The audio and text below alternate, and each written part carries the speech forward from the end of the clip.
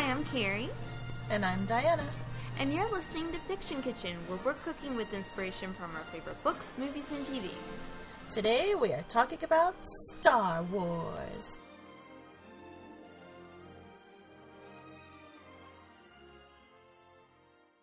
Na na na na na na na na na. Okay. Oh, I'm so glad you did that, because my first request from you was, can we get a clean cut of the Star Wars theme for this acapella supercut I keep threatening to make.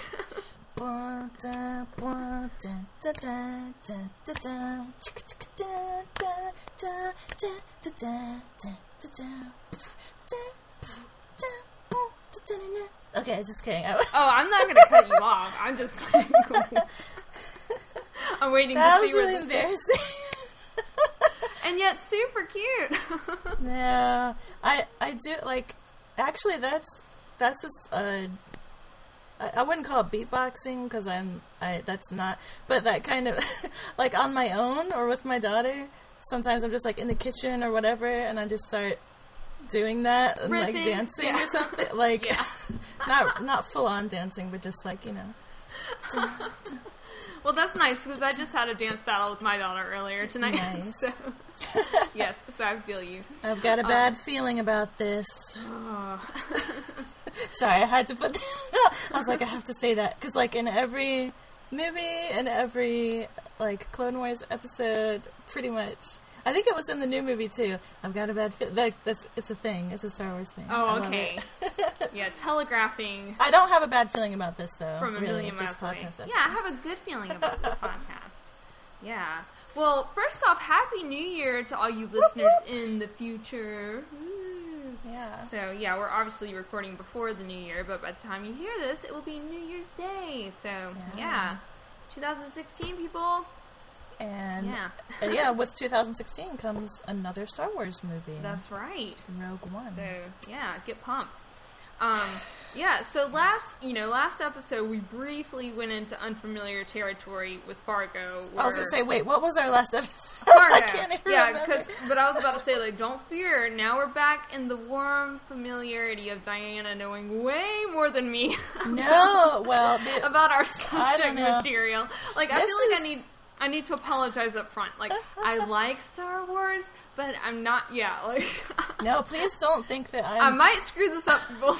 Well, we'll talk about our personal experiences with Star Wars after Tasty Time. But okay, we'll get there. Star Wars is like... it's like an ocean planet of information. Right. Like, it's I like know, a water world of intimidated. information. Like, I mean... I don't know. I know, like a puddle or a cupful worth. I don't know. Oh, okay. So don't worry. I was just about to say, though, like, as a casual viewer, you can appreciate it, or as a super fan, you can appreciate it. Yeah. So I think we'll have a pretty good discussion. But anyway, like, first, let's do Tasty Time. Tasty Time. So, Diana, what have you noticed around the, fiction food universe? The foodiverse. Ellie Jaffray. Her last name is Jauffret, so I'm not sure if I'm saying it right. But it's elliejaffray.com, and she does food from books, and she posts the recipes along with quotes. But she also does something called like the Writing Fork, where she comes up with original short stories or like original fiction to go along with food that she makes. So, yeah, isn't that really cool? Yeah, it's like reverse engineering what we've been doing. Yeah, pretty cool. So she is a writer, and she is, let's see, I'm looking at her About page, and she, says that her stories were featured at the Kids Euro Festival in D.C. and were part of literary workshops in the National Children's Museum in D.C. And anyway, and also Leigh Bardugo, I mentioned her in a previous Tasty Time, her books, because they have a lot of food in it. So Ellie Jaffray actually did like a little free PDF cookbook with recipes inspired by Leigh Bardugo's Grisha trilogy. And they were like sanctioned by Leigh Bardugo, the author, which is really cool. And she's also done a lot of Hunger Games recipes. as well as the coolness that she does her own writing inspired by food. So yeah, we'll put her link there, and yeah, I'll see if I can find her Tumblr, because I know she has a Tumblr, but I just can't find the link to it right now. But she's on Twitter and Facebook as well. But yeah, so we'll put a link to her website and the free PDF for the Shadow and Bone Grisha series, which is really cool. Well, nice. Yeah, that sounds really cool. Like, having, kind of like the reverse. Like, having like new content for dishes inspired by dishes. So that's pretty cool. Yeah. Definitely have to check her out. So what is your tasty time? Mine is, in a previous episode we did Wheatsy Bat. Yeah. Because there is tons of food. And now there's a brand new cookbook. It's co-written by, the author Francesca Lia Block and also Carmen Staten. I hope I'm saying that right. Yeah. And so, it's just a new cookbook called Fairies in the Kitchen. Recipes from the Wheatsy Bat series, which is like the Dangerous Angels series, which I think is like the 5 or 6 books? Several. Yeah. Lots of books. That's in Wheatsy Bat's storyline, and so let's see what's in here. My Secret Agent Loverman's guacamole, Wheatsy's vegetable love rice, Grandma Fifi's sugar-coated pastries, etc. Yeah, and so I had kind of seen this a while back because, I follow Francesca Lia Block on Instagram, and so she had been posting, like, a ton of pictures from this. I guess they were doing the photo shoots or whatever. But I didn't really know what it was, but then, I saw the announcement of the cookbook, so I'm like, oh, this is so fun. So, I'm definitely going to get it. I haven't gotten it yet, but, it looks super cute and fun, and, that's excited awesome. to cook from it. Alright, so let's get into Star Wars. Because I know we have a ton to talk about. I hope so. Yeah, I hope it'll just pour out of us. And I have a feeling it will. I guess stuff usually does tumble out. Sometimes not as smoothly as others. We're not always eloquent, but we are always loquacious. So what's your background with Star Wars? I'm sure you were a fan as a kid, and kind of along the way. Are you now? Oh, really? Were you not? You just seem like the type. Sorry. Wait, what is that? To make assumptions. That means I seem that really you're cool, and cool people like Star Wars. Really awesome. No. Anyway, I'm just joking with you. So, so I am one of those people that I have vague memories and assumptions that I watched Star Wars as a kid, like the original trilogy. But all I had in my memory is like snippets and scenes. So so I just assumed that I watched them as a kid, but maybe I didn't. But I totally remember the second Ewok movie. I remember having a meatball sub from Subway with my sister and my dad, and we were watching. I like how your memory I know, right? In charge. The Battle for Endor, which is the second Ewok movie with the little cute curly-haired girl. In my mind, I think it like blends with Willow, like because it was kind of like I don't know if it's the same time period, but anyway, and it was like more magical. But anyway, so there's that. But and then of course when the prequel trilogy came out, like I saw those in the theater with my friends. Like I was early 20s when those came out, and I had a friend who like made his own stormtrooper armor and went to see the movie. Like, so like I've been around. So there was a point in my life where I was around people who liked Star Wars. But yeah, for me, it's like, Star Wars exists. It's cool, like, has cool characters. I'm familiar. Like, I know Darth Vader is Luke's dad. I know Luke and Leia are brother and sister. I feel like I came out of the womb knowing that. Like, who doesn't? You know what I mean? Like, I don't... I don't know when I first learned it, but it's like, Aslan is a lion. Okay, yep. Yep, it's like, got it. I think the cultural heritage or something that we are born with. Yeah, universal truths are. But so really, Star Wars is a more recent thing for me. Okay. Well, I had you pegged wrong. yeah. So take that. No, just kidding.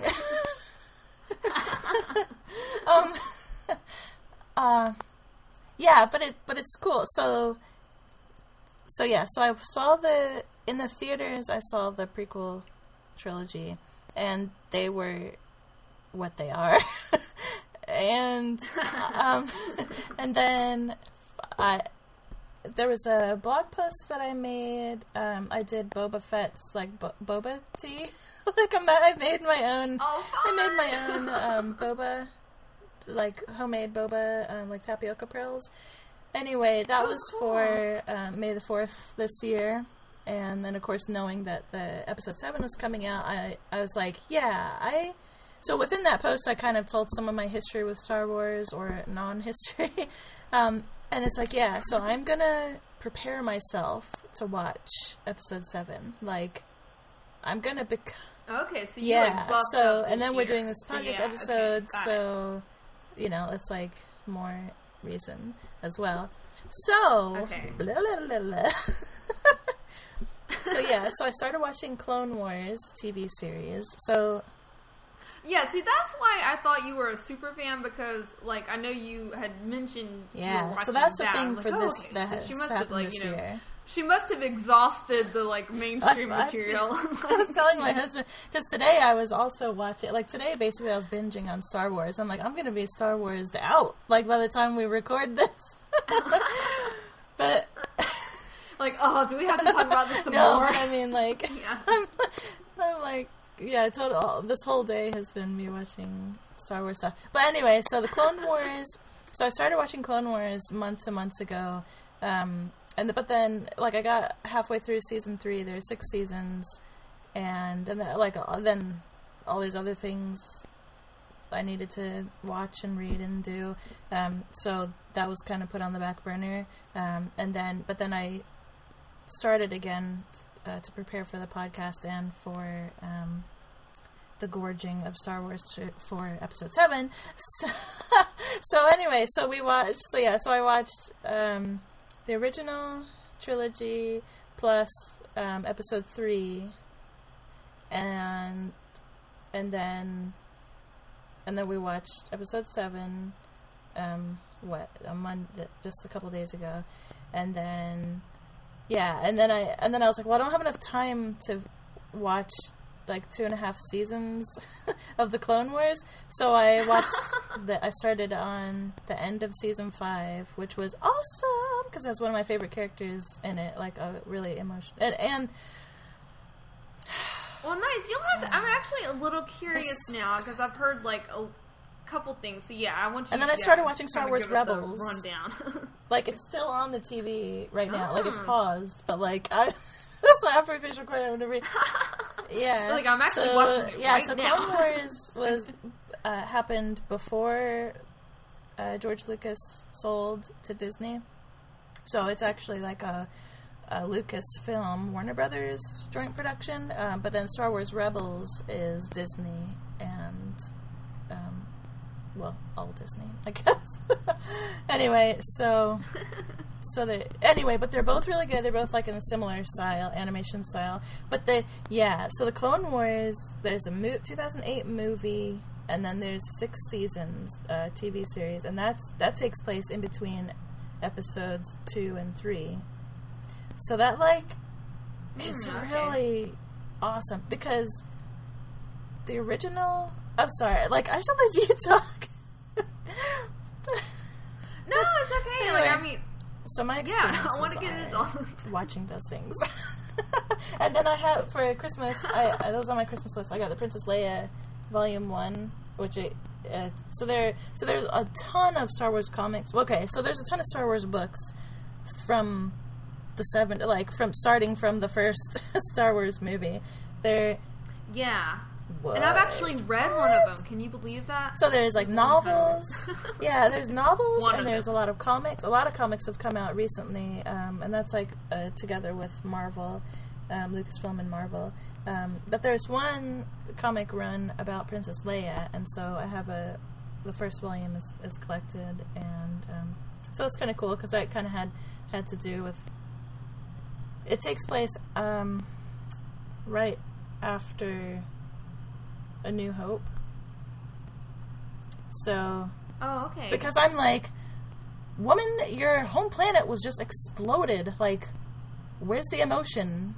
And then this is it. Because here it is in this comic. So she gives Luke and Han a medal. So that's like that last scene, and then she says some words about Alderaan, and then some people in the crowd are like, the Ice Princess, like she's not even shedding a tear or grieving.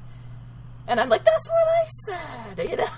But so it's kind of about her and her choices and her, putting on the brave face or whatever. And so that's cool. Yeah. And then there are video games like the Old Republic and Star Wars Battlefront, and then there's like the Lego Star Wars, and then there's Disney Infinity, which is how my daughter is familiar with Star Wars, is through the Disney Infinity character, like the toys and video game. It's a video game. I don't know what that is. It's a Disney video game that has these like little figures that you put on a gamepad, and then it's kind of like and then they play as like little toys in the video game, and you can interact with them, and they can interact with each other and do missions, and then you can build stuff, like build castles. Anyway, I'm not explaining it very well at all, but they have Star Wars sets. So that's how, yeah.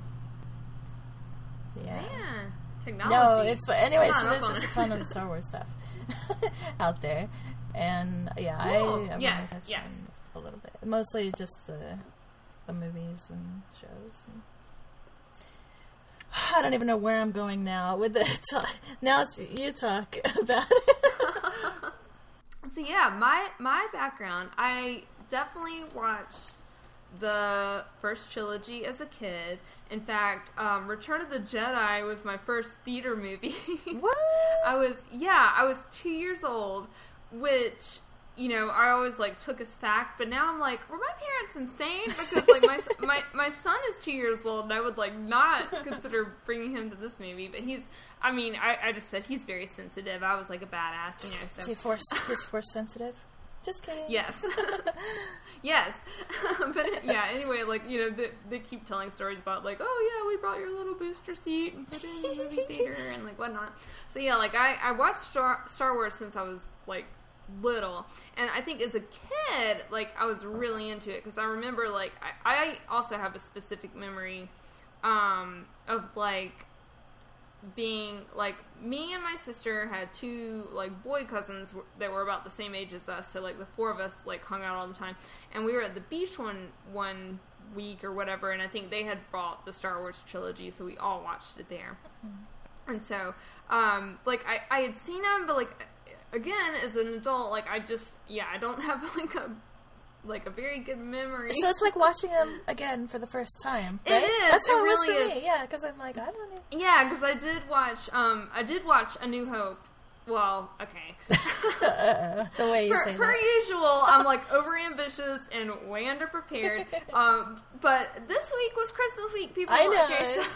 Okay, anyway, but like I did watch, The Force Awakens, and then the first half of A New Hope. So it was like really fun going back and watching it, and also fun watching it after The Force Awakens, because you're like, oh my god, there's all these parallels. Yeah, it was like, so parallel-y. Yeah, The Force Awakens is like a New Hope. Yeah. So yeah, but anyway, yeah. So I was a fan as a kid, but then like when I got a little bit older, like I became much more of a sword nerd than a laser nerd. Mm-hmm. So it's a laser sword.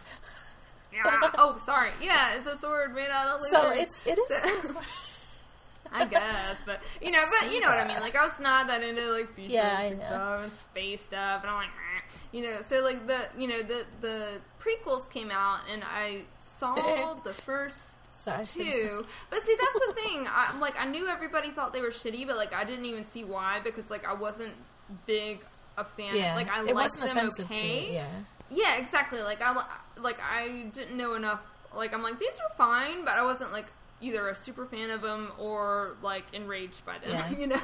So, and I only saw the first 2, so I wasn't then into it. Well, because the episode 3 was actually the better of the trilogy. Oh, okay. So. Well, great. I haven't even seen that one. But actually, like, you know, as we'll talk about in a little bit, like, I was really excited about this new movie, so, like, I want to kind of go back and, okay, what was I missing? And especially now, like, I'm a little bit more excited about this than I was at the time. Yeah, so, like, you know, leading up to this movie, I was like, oh, that's cool, there's a new movie coming out. No, I'm not that into it. Oh, Gwendolyn Christie's in Brienne of Tarth. We'll talk about that. She was barely in it. Yeah, but anyway, like, I was excited about that. I'm like, and then I was like, oh, the main character is a girl. Yes! Like, you know, so, like, I mean, they were, like, and also, like, just so much buzz leading up to it. Like, you know, everybody knew it was going to be good. And it was, you know, so, like, you know, like, I think, like, different people might have been disappointed by different things, but I think the overall consensus is that, like, this was really good, and everybody had a lot of fun watching it. So, yeah, so, like, that's kind of my background. Like, I like it, not a super fan, kind of have, like, a cursory knowledge of stuff.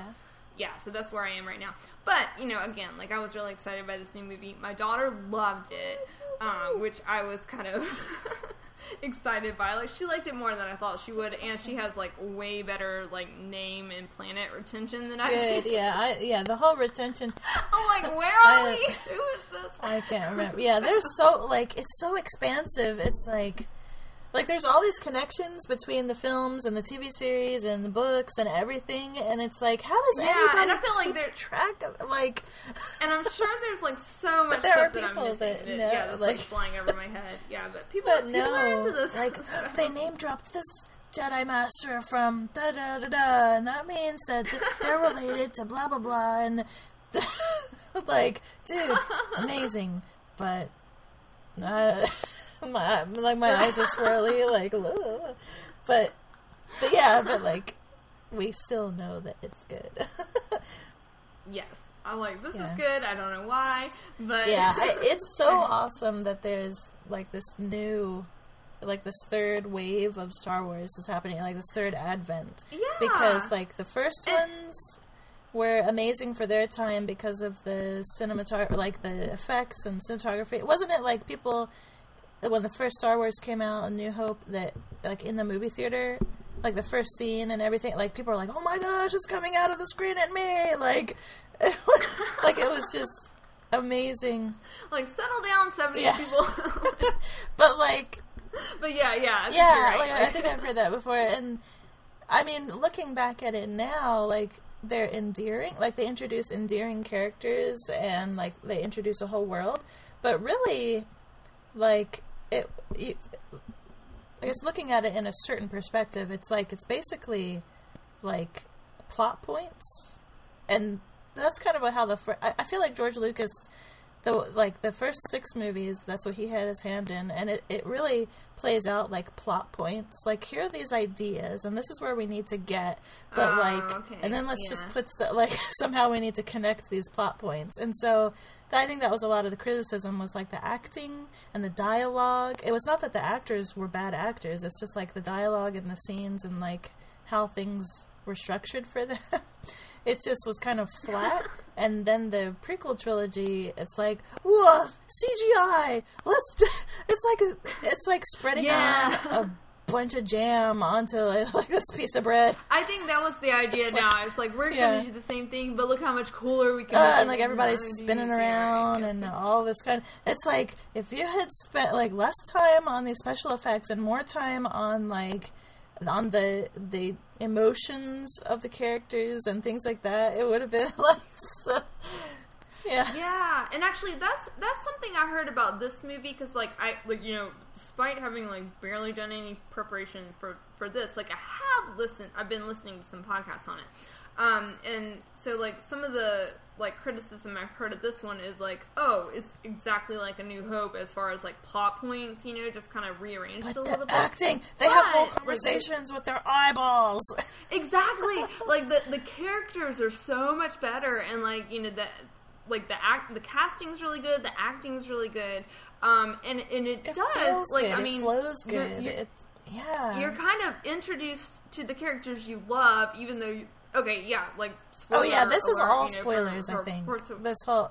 But like, you lose some of them, you know, in the movie. He got paid but like, well, though, you're so. also set up with like all new characters that you actually care about, and you're excited to like go through this trilogy with, you know. So I think they did an excellent job on like, you know, setting up. Yeah, and there's so many about, questions you know, too, and it's like, but I don't feel that my questions are arising because it was badly written. I feel my questions are arising, and I'm really excited to see the next movie because I'm pretty sure, like I have the feeling that they'll be revealed, and that's part of the story and it arc. wasn't, I mean, you're excited for the next movie, but it wasn't all like annoying seed planting like during the first movie, you know, like it was definitely a setup movie, but it wasn't like, oh, that's but all it's this satisfying. Like, it still felt satisfying. It was a and I'm satisfyingly eager to self-contained see these characters movie. again and learn more about them, like in a good way. Exactly. Yeah. Yeah. Yeah. Oh my gosh. So,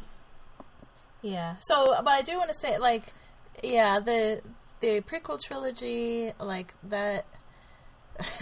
That is what it is, but that's why I love the Clone Wars TV series, is because, well, like I said, it's between episode 2 and 3, but it really explains a lot of stuff.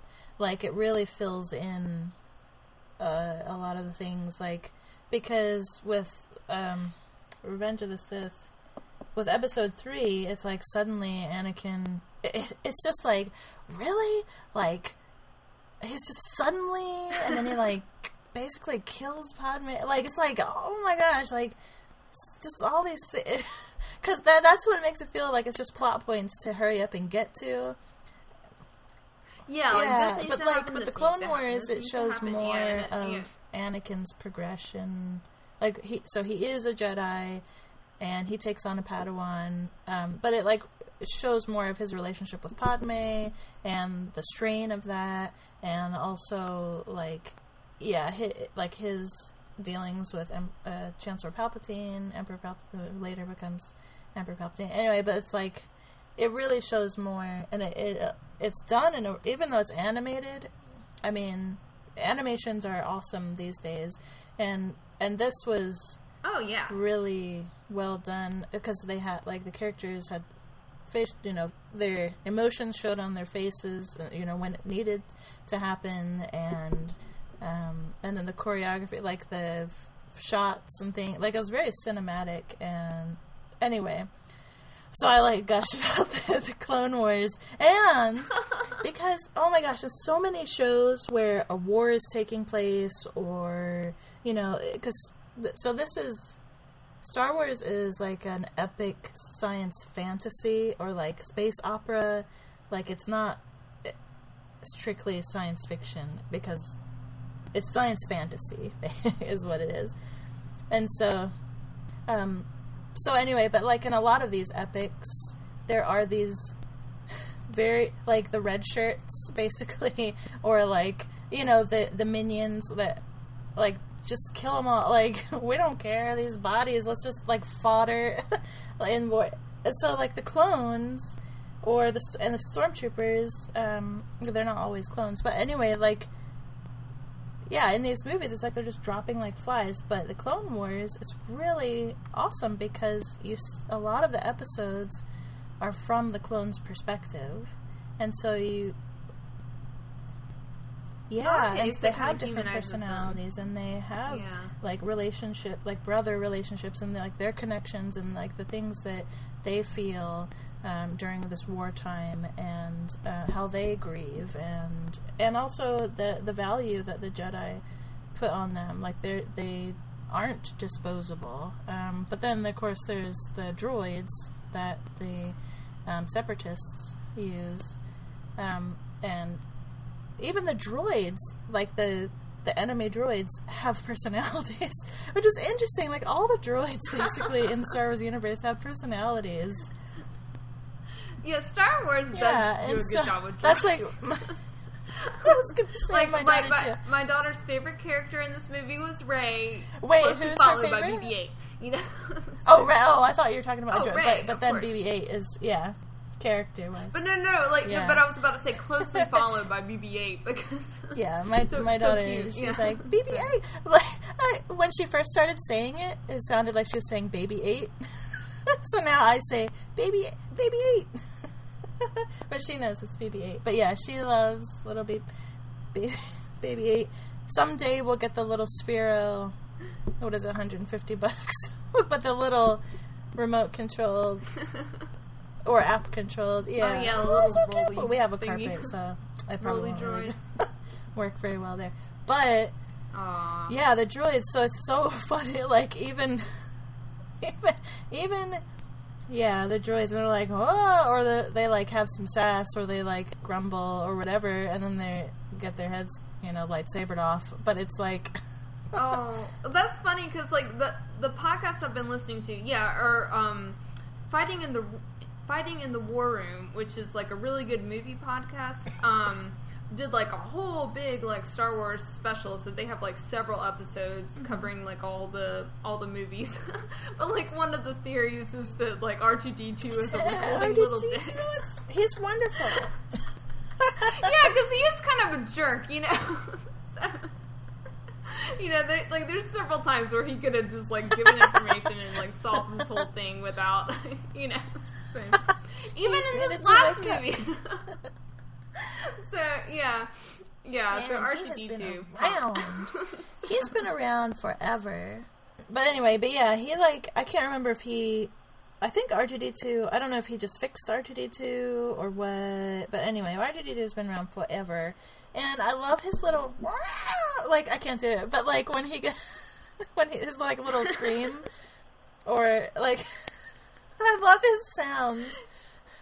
It's like a cat getting I love his stepped sounds. And then in episode 7, when BB-8, it's like his idol. It's like R2-D2 when they're seen together, like they're two scenes together. Once when he's still asleep, and then R2-D2 wakes up in the second scene. But it's like, it was just so cute, and I loved it because it was like, you are my predecessor, like I idolize, like you're the R2-D2.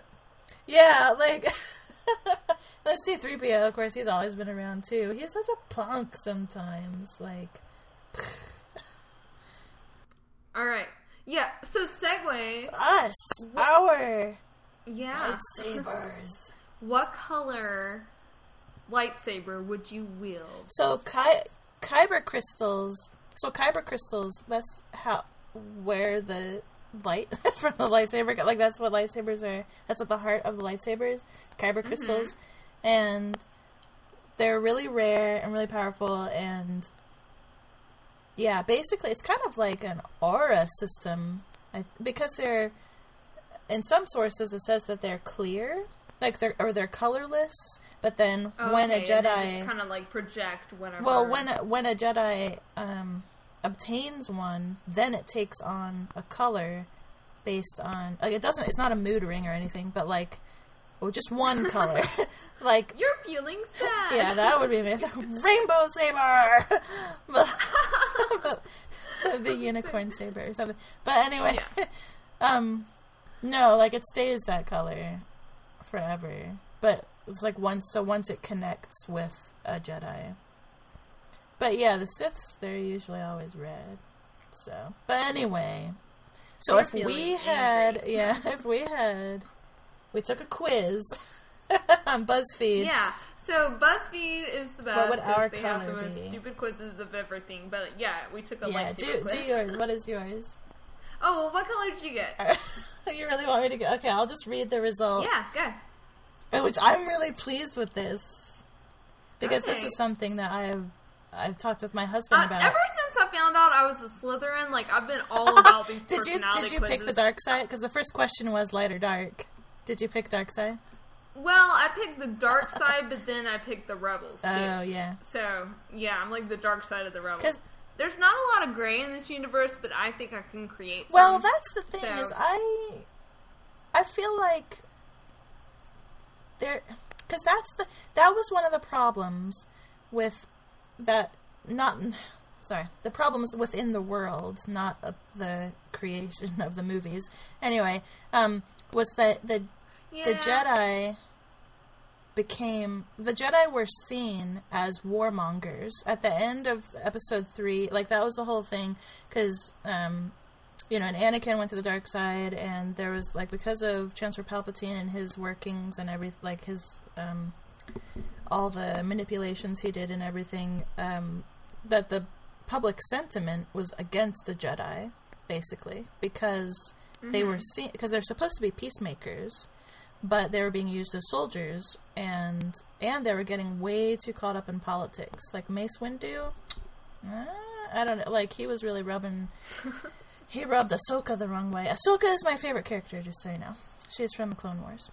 And she comes back in Star Wars Rebels. Like, she's awesome. Like, she's super awesome. And she's voiced by Ashley Eckstein. I don't know if I'm saying her name right, but the creator of Her Universe, the clothing, female fan clothing company. Oh, so awesome. She's actually Very a voice actress for Star Wars, and she's created this awesome company. Anyway, nice. I don't even know. Oh yeah, so. Oh yeah, so what color? What color's your lightsaber? Oh yeah, it was because the whole light and dark side. Like, I had this conversation with my husband. It's like light and dark side. Like, why? Like, I know, like good and evil. It's like the base of a lot of stories and everything. But it's like. Anyway, so I'm a white lightsaber. Of course you are. Eat it, universe! Wielders of white-bladed lightsabers tend to eschew labels and strict definitions and cannot typically be categorized as either good or bad. What? Huh. But rather capable of either. White lightsaber users, like the famed Imperial Knights, are adept Force users, but typically only use the universal Force abilities and almost never train in light or dark Force abilities. So users of white lightsabers tend to have a great amount of control and focus. So I'm a gray. Well, a white. I guess white means you're in the middle. Yeah, white I'm a is free gray. agent. I'm like, why aren't there more these? Because that's okay. You don't take any labels. I know, but like, anyway. So after episode 3, and the Jedi were seen as bad, and then most of the Jedi were killed off, and I kind of feel like, and then like Luke, it's like, oh, you're the only one of. Well, I mean, we know that there were more around at the time, but. Now we know that, but at that time it's like, oh, you're the only one, basically. Your dad is evil and you're the good one. Like, and so it's, so it's always been like, it has to be light or dark, like, and the Force, there has to be balance, so it's like, okay, there has to be like one of each at all times. I'm like, but that's just like asking for trouble. It's like when you're training new Jedi. Yeah. If you're training new Jedi, you're just asking for trouble because obviously, like with episode 7, they could go either way. Somebody's going to turn to the dark side because they're, it's like right. And Let's actually, have that some was people one of the interesting be in the things middle. about this movie, about Kylo Ren. He's like, I feel callings from the light side, which is kind of the opposite as you hear in most stories. It's like the good person that kind of feels the draw towards, like, evilness, but it was kind of the reverse for him. He's like, I want to be evil so bad. Yeah, it's really interesting because it's like even with Slytherin, it's like they weren't described as evil. I was like, oh, you're sorted into the evil house. It's just like the ambitious house or the house that you want power. Right, which kind of like, like ambition fuels what could be evilness. Or power. Yeah, so like it kind of lends itself to that, but doesn't necessarily directly translate because like you can want power, but you can want it to protect people. Like you can be ambitious, but it can be ambitious not for yourself, but for other, like to be in a position to help others, or you know what I mean. So it's kind of annoying to think of like, oh, it's good people and evil people, but it's like just like. And I'm religious, so it's like I shouldn't have a problem with this. But I mean, like, even a benevolent dictator, like, is that right? Or, well, like, because the thing with, like, Mace Windu and some people in Jedi Council during the time when it was just the regular Republic, and so the prequel trilogies was like they were getting really they were really strict, and like that was really that, and they were getting really political. But like that's part of what set Anakin on this path. Well, because he was with Padme, he married Padme in secret, and like all this stuff. Because like a Jedi can't have relations or attachments and stuff, but. Actually, you do need to have attachments, because otherwise, what are you fighting for? But anyway, so that strictness... yeah. Well, no, I will father no children. Yeah. And so it's like... Sorry. Anyway, so I feel like after they were all killed, all the Jedi, or like the old way of the Jedi was killed, and then the remaining Jedi, or like Force-sensitive people had to fend for themselves, kind of, in the aftermath. I'm hoping, and I kind of have seen, I've just started watching Rebels, but it's like, I want to see a new breed of Jedi, like, they're good, but they're not constrained so much, you know what I mean? Like, they can be snarky and have relationships or whatever and still be a good just a normal person. Do you know what I mean? Like, yeah. I want to see more characters like that, and maybe as I continue to watch Star Wars Rebels, like that would be the case. But it's like, yeah. Anyway, so I am not light or dark side. Yeah. So I'm anyway. I'm just hoping that the Jedi, because the Force is awakening now. So, because, poor Kylo Ren, he's like, I'm being torn apart. The light side or the dark side. And it's like, well, just chill out, dude. Anyway. Have you seen the emo Kylo Ren Twitter account? No, but I mean, that's how I describe him, as emo. There's emo genes in the Skywalkers. Oh, I don't know. It's hilarious. Check that out. Okay, so I'm so sorry. Oh, no. What's your from the quiz? What my lightsaber would be turquoise. Woo! Yeah. Which so I not didn't just even know regular was an blue. option, but yeah, turquoise. There's purple and pink too. Yeah. Oh, okay. And orange, I think. Anyway, go for it. Sorry. Wish I'd gotten purple. That's my favorite color. No, that was Mace Windu's lightsabers are lightsabers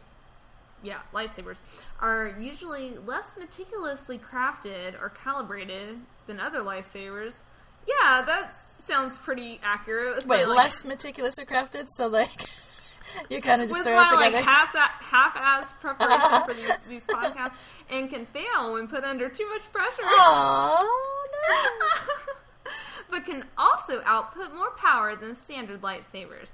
Turquoise lightsaber wielders tend to have personalities that match their more primal weapons, and they often act without first considering their consequences. Oh no! You just rush in with your faulty lightsaber.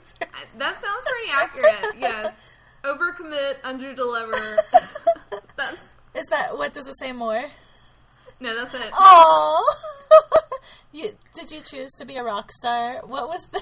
Hey, no. Oh, what question was that? I was a smuggler. Oh, smuggler. Yeah, I think I chose smuggler too. But okay. Anyway, who chose to be a moisture farmer? I think it sounds pretty accurate. It's kind of cute. So, which reminds me, so Kylo Ren, so, when the first images of Force Awakens came out and everybody's like, oh my gosh, what the freak is up with this lightsaber? He's totally going to hurt himself. Because I had on the hilt of the lightsaber, it had... Yeah, it's got the cross short light coming out of this. Yeah. But it's because his kyber crystal is cracked.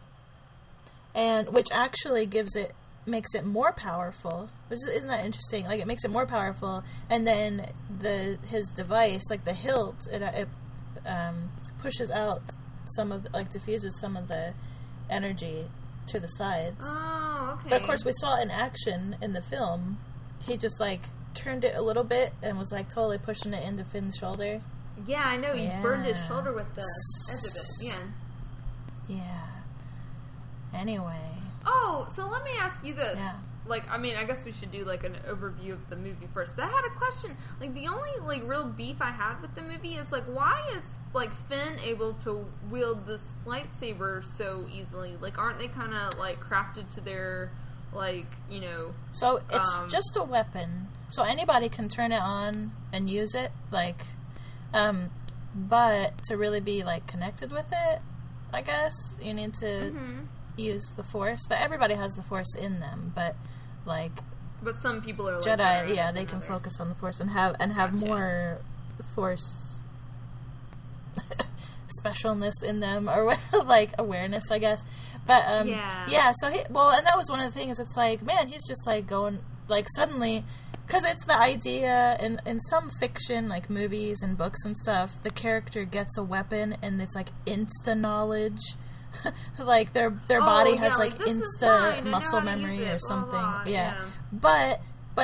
He was already trained as a soldier, and so right, yeah. So he can assume has, like, weapons knowledge. Yeah, so and even though he reveals that he was like sanitation, but he was still trained because that was his first mission. It was his first time into battle was at the beginning of the film, and so you know that he was combat trained.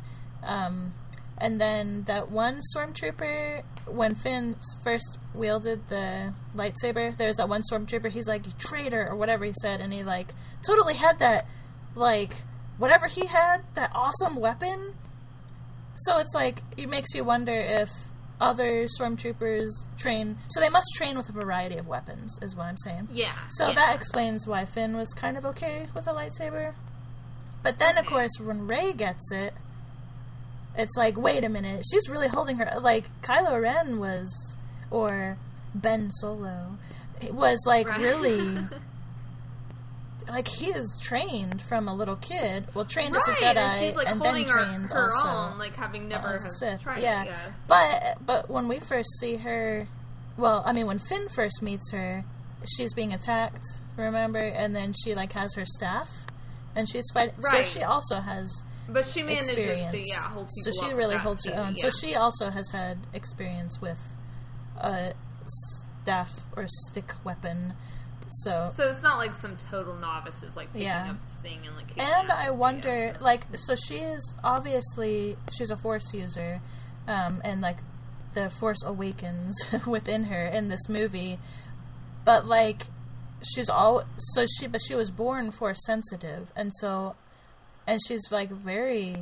Like, she has survived on that like, desert scavenger-type planet and is resourceful and, like, she's really good at, like, climbing and just doing all this kind of stuff. And so I wonder if a person who's Force-sensitive, it's just second nature or first nature to rely on the Force. Like, so...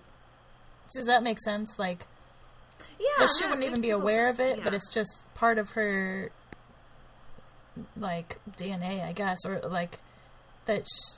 So the Force has probably been guiding her in little ways, like her actions and like surviving and things. So like in her fighting, or so that's what I think also is like when she was fighting with Kylo Ren. But they made it clear that she was. I mean, she was holding her own, but she was still doing a lot of like jabs and things like not.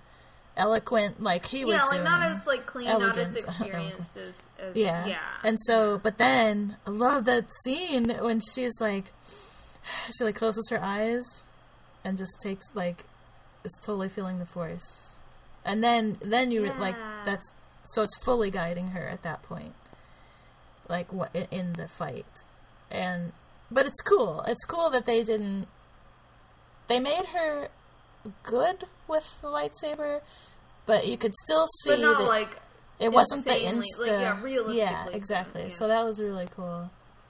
I thought that was really cool. And just speaking of the Force and Jedi, like I love like Finn and Rey. I love their reactions when they learn that it's real, that the Force and Jedi, that it's all true. Yeah, because, like, it seems like they grew up and it was all to them, you know? So, like, both of them were kind of, like, equally obsessed with it in different ways. you know? And so, yeah, it's almost like, you know, oh my gosh, Santa Claus is Yeah, real. I like that because as viewers of these movies, we're like, duh, Jedi, the Force, like, we know all about it. But people in this world, so it's like we were finally had a perspective of people who are in this world that didn't just like totally it's just been stories to them. You know, it's like these these whole galaxies of people throughout all of these movies, you know, throughout all of these years, they've never seen a Jedi or the Force in action. Like, and they just hear stories about it. Like, they weren't there when such and such happened, or they weren't there, you know. So for Finn and for Rey, yeah, like you said, it's like Santa is real, or like Matt. It's like they got their Hogwarts letters, or well, Rey did. Rey totally got poor Finn. Yeah, but I love his innocence because there's that one. He's like, was it when he got hold of the lightsaber? He's like, yeah, I'm going to use the Force. I'm going to go like save the day because I have this lightsaber and I know Jedi are real and I know the Force is real. So I believe in it. So I'm going to use it. And Han Solo was like, that's not the way it works. But I love that idea that, like, I would actually love to see... I don't know if they really have to do anything with that. Like, I mean, not like, oh, I can suddenly use magic because I believe or whatever. But just, like... I just like that idea that... Or of his innocence, or... That he... I do too. Like, these are stories we've had since we were kids. You know, or like I liked when she was like, "Oh, Luke Skywalker," you know, I thought he was only a myth or whatever. You know, who may or may not be her dad.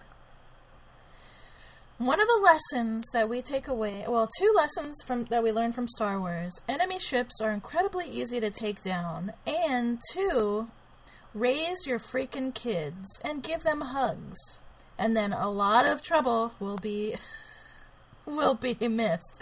Like, raise your kids. I don't know, like, all the trouble, like, daddy issues, and if you've got an emo kid, don't send him away to train with his crazy uncle, and then be manipulated by some other people, like, knights, or some other group of people, and then they'll slaughter everybody, and then he'll get blah, blah, blah, blah, blah. Oh, you have to read this Twitter account. It's so funny. But I mean, really, like... Okay, let me just give you a highlight from it. Takes Darth Vader's helmet, puts it on top of a piano, and with one finger picks out "My Immortal." Oh, and he's constantly talking to Hot Topic. Like, are you carrying, you know, Darth Vader shade of, you know, nail polish? Or like, do you have any part-time jobs? I'm in a very vigorous apprenticeship, so I can only take a part-time job. Oh, it's very funny. Oh, man. Yeah, check it out. Oh my gosh, but his character, I loved it.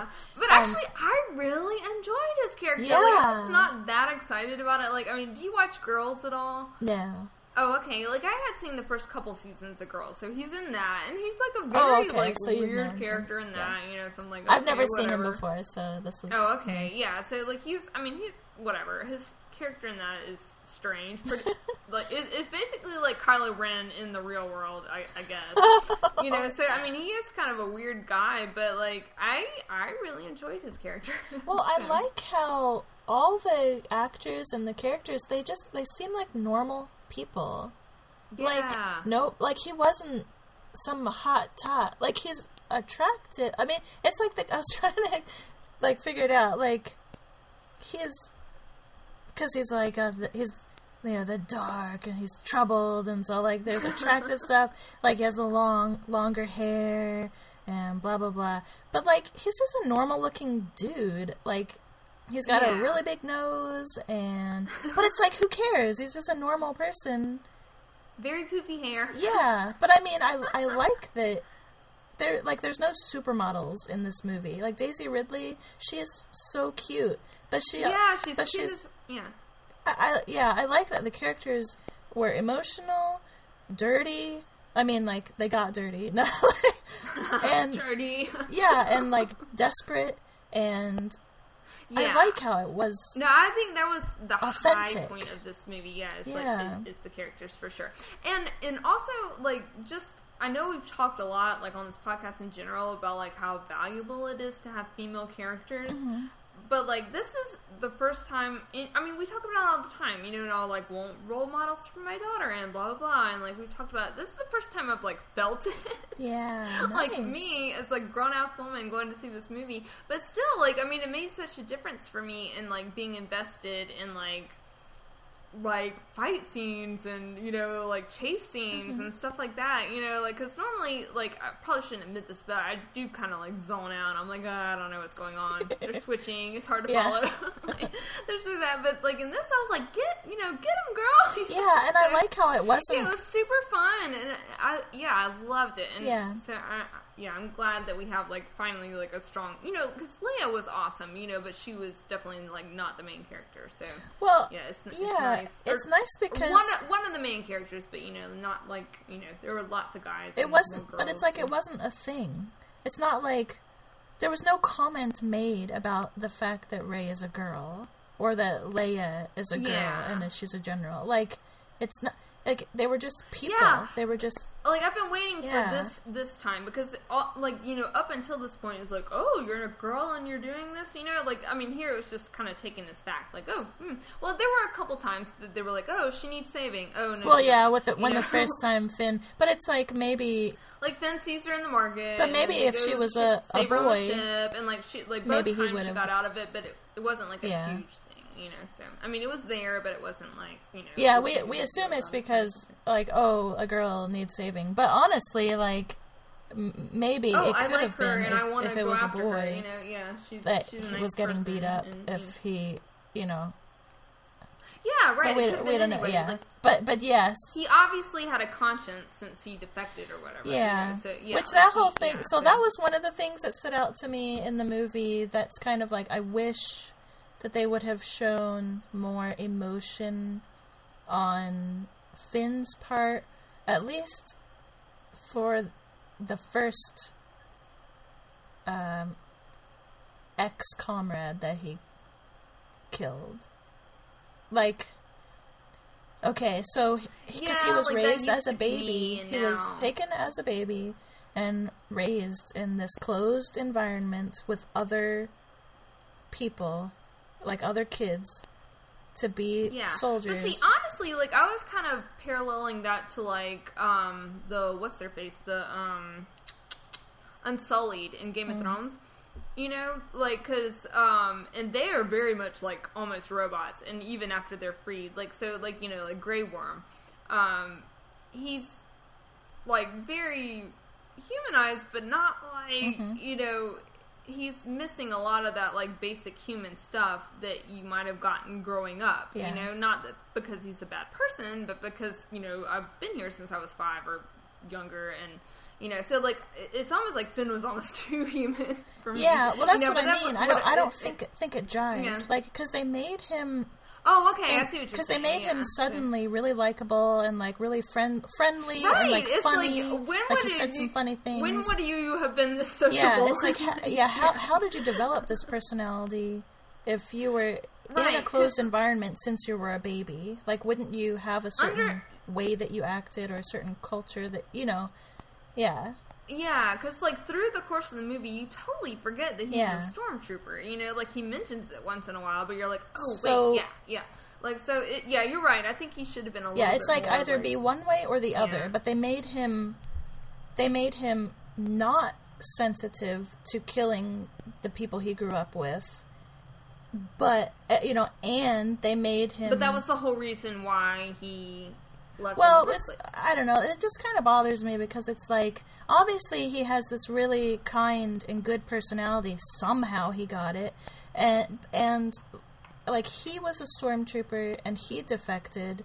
So it's like, I don't know. I feel like there would be some kind of remorse or some kind of, like, at least,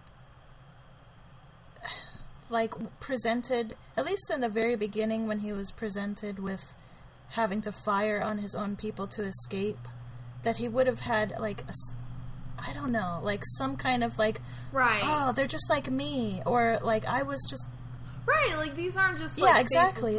They were like, his, you know, that you see. Like this could be a person that's kind of on the edge of making a decision. Yeah, so that kind of. Yeah. Because again, that was that whole, it's the faceless minions, let's just kill them all. That kind of, like... Yeah. So anyway, that... And they're not robots. Yeah, they weren't even clones anymore. Right. I mean, from Clone Wars, we know that the clones, they did have personalities and stuff, but these are even not clones. So, but we do know that they undergo reconditioning and brainwashing and stuff, because Phasma mentioned that, like, Finn needed to go and be reconditioned. But it's like... Yeah. But it's not like he just snapped out of it. So there have to be others. It's kind of like, you know. And so that was one of the things that just kind of stood out to me. Like, I wish that maybe at least when he first had to, like, fire on his own people, that there would have been some feeling. But maybe he was just completely running on intense fear. Because he does say later, you know, that he was just really terrified of the First Order, so maybe he was, like, when he was escaping with Poe, that he was just totally running on, fear, adrenaline. Anything he could do to get away with it, or to get away from it. But then he just keeps, whenever he's presented with a stormtrooper, you know, it's always like, I'm just gonna shoot them and kill them, because they're bad, and I'm good now. and then that scene where the one is like, you betrayed us, or you traitor, or whatever, like, that one stormtrooper is like, he's feeling passion and feeling betrayed by Finn for leaving. So it's like, there's personality there. Right, yeah, like they were... And in the very first scene, it looked like the stormtrooper that died next to Finn, it looked like they were... I assumed that they were close, because... It seemed like it was his friend, because that's what shook him in the first place. And the stormtrooper, reached up to touch his face, he still had his helmet on, but it's like... Right. So he obviously has some connection so I mean, so not all they're not just... Anyway, so that was always... That's in many movies that have, you know, those a lot of soldiers. That always just kind of bothers me, and so I wish that... Father, I wish that he would have shown more emotion. But anyway. And then Captain Phasma. Yeah. Come on. Agree. You would not have taken the shields down. That was kind of disappointing. Because like you said, it's like, yeah, Gwendolyn Christie, cool. I know, she's so excited. Has, I don't know, 2 lines. and then she lets the shields down. Finn is all up in her face, being saying something funny for the audience to laugh at. But she wouldn't have. She would have put up more of a fight. Yeah. She probably would have... I know, she would have been confident. She probably would have let them kill her or maim her or whatever before she let the shields down.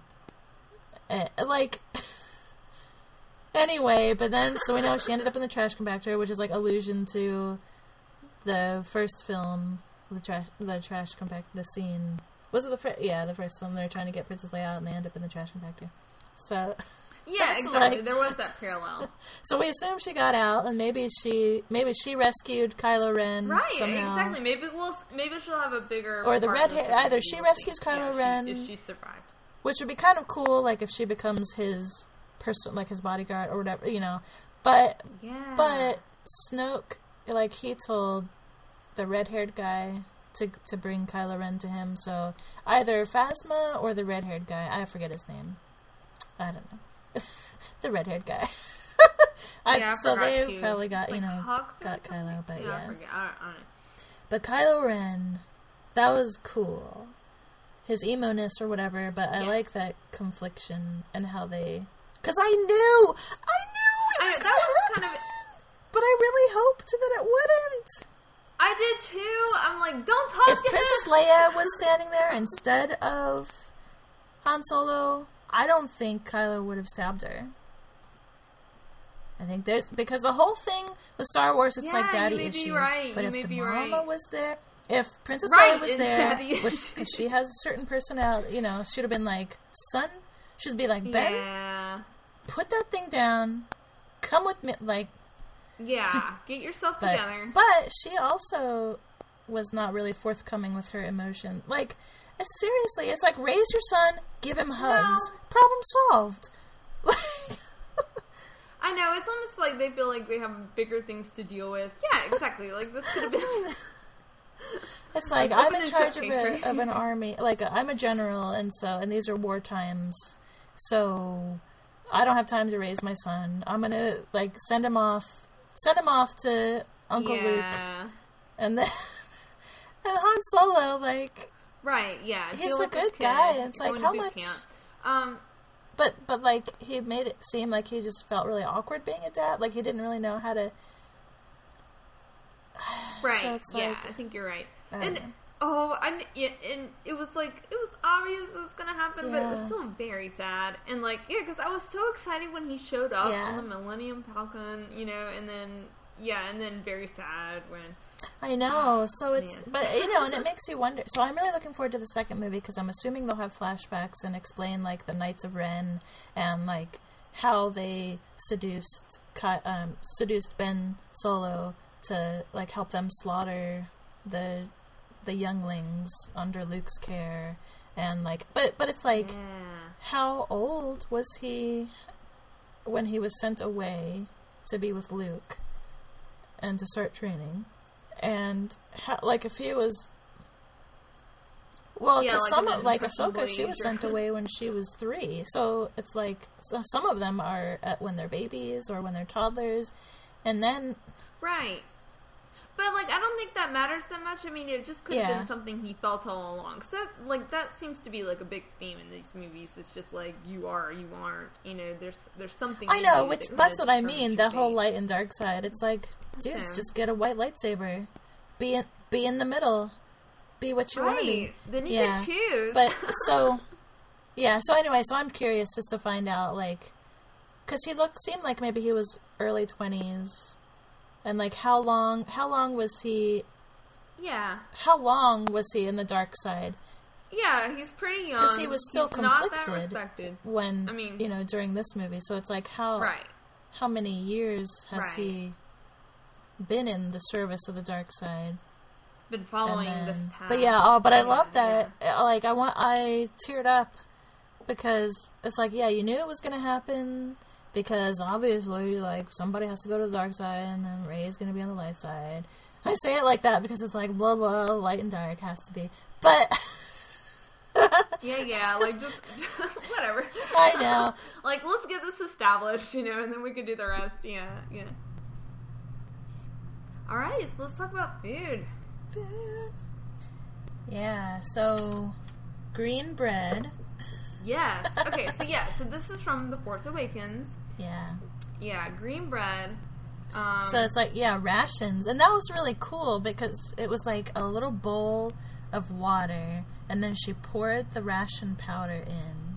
And then it just like bubbled up and then absorbed it's the water. It's kind of like those sponges you can buy that like you get them wet and then like... Poof, poof, poof. It was exactly like that, yeah. And it was, so it was like green. And then it looked like she had like little pieces of seaweed or something as well. I don't know what else she was eating. Yeah, it did kind of look like seaweedy, yeah. But like, how could it be seaweedy? They were in the desert. Like, what would it be? Import. I don't know. I guess. Yeah. Yeah. So well, I was... No, sorry, go ahead. Oh, nothing. I was gonna ask you, like, you know, as a military wife, like, do you have any experience with, like, MREs and this type of food? Not me, personally, but, my husband. Yeah. But there's nothing like that. Any weird green bread that like bubbles up? I'm curious. No, but it's cool though that they showed that because it's like it's wartime, and they are on this like scavenger planet, like this desert planet, right? And so like you have the bare minimum, and like she's only like 1/4 portion or whatever he gave her, you know, so she's like barely scraping by on like whatever food they're giving her. And she did not trade the droid for it. She did not trade BB-8. I know. But even though she was really tempted in that first second, That's right. But so I like how they used food and that, like, to show that like the desperation of the situation and the and the unfairness, like the terrible. It's like, whoever her parents are. Yeah. Damn it, Luke. I mean, yeah, it's like... Like, we got, like, a very short little flashback. Why would you and put you can, yeah, you can interpret to hide her whatever from you the will. like, so that people wouldn't sense her or something? I don't know. It's like Percy Jackson's mom living with such a terrible guy because his, like, smell kept Percy from being found out. I don't know. But anyway, it's like putting kids in a horrible situation for their own safety. I don't know. Yeah. Whatever. Just put her on, take her to Dagobah or whatever. Like, I mean, not that was a very hospitable place, but Yoda had a little house there, and it was, like, really powerful in the Force. So, like, maybe her Force would have been eclipsed by it, and nobody would... Anyway, whatever. Right, and apparently Yoda makes nice stew, stews. yeah, and puts little crumbles in it. Yeah, so... Right, so the food would have been better there. Well, dear Yoda has passed on, but... At that point. Right, but as far as resources... But yeah, his house is probably still there. With some dried herbs hanging off the ceiling. So... Right. So I did write, like how I normally do, like I wrote down the foods from, what I watched and all that. So, let's see. Well, where do you want to start? I know. Can we start with A New Hope? Because I watched half of that, and I saw. Let's start with A New Hope. Well, I guess we already started with episode 7. It was really just the. Okay, that was all there was in this movie's bread. And like weird bubble bread, which you made, right? Yeah. Kind of. Yep, not in the same way, but we'll talk about that in a little bit. Yeah. So we have a green bread recipe. Yep. So yeah, in A New Hope, one of the most famous is the blue milk, which is probably in episode 1 too, which again I didn't rewatch. But anyway, the bantha milk, so blue milk. Okay. Yeah. Which one of the things that I want to make at some point, I already tried it, but it didn't work out. But I mean, it's one of those things where I need to experiment a lot. But so if there's blue milk, why not?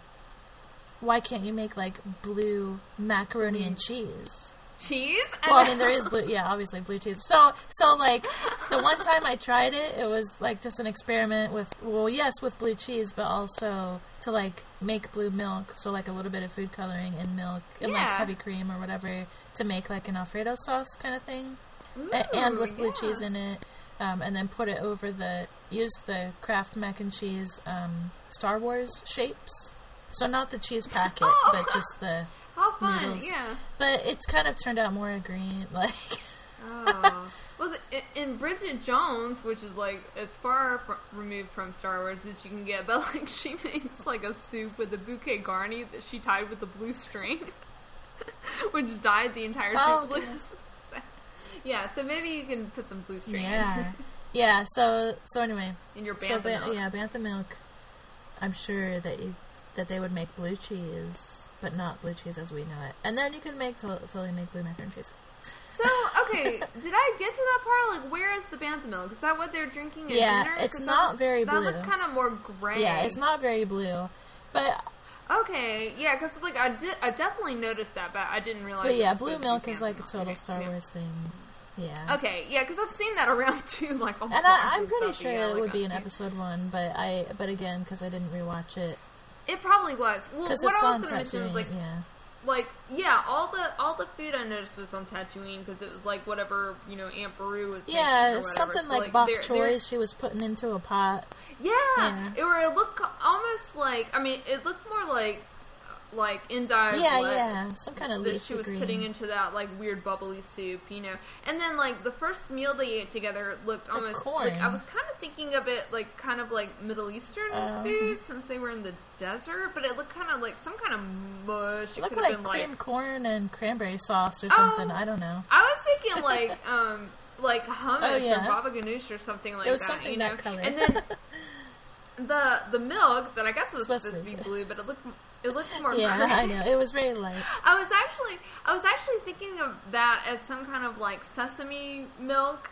Oh. But obviously it was not. But like what sparked my memory is like when you use black sesame seeds to make those like cute little seals. Yeah. Yeah, so like I was thinking, like if you ground up, because like obviously like sesame grinds to make tahini and Middle Eastern foods. I was like, if you use like black sesame seeds, you can make this like kind of milk or whatever. You know, so like that's kind of what I was thinking about, but that's not right. But but anyway, like, and one thing I noticed too is like the thing that makes it like futuristic is like this sweet plastic glassware they got going on. They're like, oh, we make this like weird cup with one flat side. That looks really futuristic, right? So so I enjoyed the like, you know, the what kind of twist can we put on this? Yeah. Right. So that was pretty much in the New Hope. That was the food. Was that right? And then of course they go to the little the bar cantina. Thing. Yeah. The cantina. So all exactly. kinds of alcohol, I guess. Yeah, like weird little drinks. Like, I mean, basically the same like silly plastic cups with like different colors of stuff in them. So nothing super specific. Yeah. Oh, and I have a note. So I have the food written down for New Hope, and then I have a note that says, "No emotion for seeing your aunt and uncle burned to crisps." No, he was like so distraught when Obi-Wan Kenobi was killed. Well, wasn't really killed, but turned into a Force spirit. But like, well, like two notes. Like I didn't. He's watch like, the whole I guess thing, I'll go so, with you now, Kenobi, Ben Kenobi. First of all, like in like one of the very first scenes, like Leia's talking to Darth Vader, which is also her father. People. He doesn't. But still, like I mean, it's kind of like okay, like let's just gloss over the scene for the father-son connection, you know. And then, exactly. Like when he sees them burned, he's like kind of upset. But like, you see, I don't know if this was in the retouched version or not, but like you can see burned. Yeah, it's like, they're total. It's like messed up. Like it's upsetting, you know. But very much people shaped. Like. Right, exactly. Yeah, so it was upsetting. Like, even if that wasn't my aunt and uncle, like, I'd be a little upset, you know, and so... and he just goes back to Obi-Wan Kenobi. He's like, yeah, well, there's nothing for me here now. Alright, I might as well go with you, because nothing for me here. My people got burnt. Oh, punk. Anyway, yeah. So, and then Empire Strikes Back. There's, we mentioned Yoda's little cozy kitchen in Dagobah. Yeah, and he put, like, there's some soup in a pot over the fire, and he crumbles something into it. And then in Cloud City, later on, when Lando betrays them, and Darth Vader's, like, there's some kind of, like, they're at a dinner table. Like, the room has a dinner table in it, but there's, you know, you can't really see what specific food or anything. It's like, surprise! Yeah. Let's sit down and have a family dinner. Just kidding. But, and then Return of the Jedi... that's with the Ewok. So when Leia first meets Wicket, and she like gives him a little rice cake. It's totally a rice cake, like a crispy puffed rice, like Quaker Oats thing. And I forgot to mention, like, this was my favorite movie growing up, and I can, you know, tell you the reason why in one word. And then they had their own spin-off movies. Super into Ewoks. They're so cute. Yeah. It's like Super Cuddle Fest. That's what... because we watched it with my daughter. She's like, oh, little bears. Cool. Yeah, we're watching through the movies. I can't wait. And then throw in Chewbacca, and it's like mega cuddle. So like everybody's always fine. Yeah. Cuddle pile. Anyway, and then so food. Anyway, Chewie was rice cake. So there's the rice cake, and then there was the dead animal that was strung up, and Chewie was like, "I'm gonna get me some of that," and then the net was sprung, and they all got caught in the net. And Han is like, always thinking with your stomach. So that was food for Chewie, I guess. Because otherwise in the Star Wars universe, there's it's a lot of vegetables and fruits, and then in the Clone Wars, it's all golden chicken legs. Like, I'll get to that though. Ooh. Well, that makes sense though, because I mean, a lot of these places are just kind of like colonies, you know, or like little, you know, hub establishments. Well, I want to know where so, they got the bantha milk. Where's the bantha steaks? But I guess they need those banthas to keep them alive. I don't know, for helping with moisture farming. I don't know what, and for their milk. So but they've got little, you know, little victory gardens wherever they live. So lots of veggies, lots of endive lettuce in the desert. obviously. So. Yeah, and then, so there wasn't. So I watched Revenge of the Sith. There wasn't really any food in that stood out to me. But yeah, so in the Clone Wars, this was a food that I do want to make at some point. And I've done a little bit of research, but I haven't come up with any like hardcore recipes yet. But blossom bread. So it's in season 2 of the Clone Wars, but Padme just mentions. So anyway, like Anakin and Padme are having one of their clandestine meetings or whatever. Or I don't know if that's the right use of the word. Anyway, they're secret. He's in her quarters. Yeah, it is. Well, supposedly secretly. Anyway, they're already married and they're hanging out. And he like brings, it's like space pizza. We don't know what's in the box, but it's like a large flat food box. It looks like a pizza box. And he's like, yeah, I've got us some food. And she's like, I could bake, like she talks about how she was good at cooking, or there were some foods that she learned how to make even though she grew up as was she a princess first? She was queen. Yeah, Queen Amidala, and then she was a senator. Yeah. Anyway, but blossom bread. Five blossom bread. That's like. Sorry, I keep calling back to like our previous episodes, but that's like what's her face, Sybil in the in Downton Abbey, where she goes and learns to make a cake. Even though she's never learned to cook anything. I didn't write down like any of the quotes, but yeah, so she says something. I think I actually tweeted it when I was watching it, but I don't know what the quote was. But she talks about how 5 blossom bread is something that she's really good at making.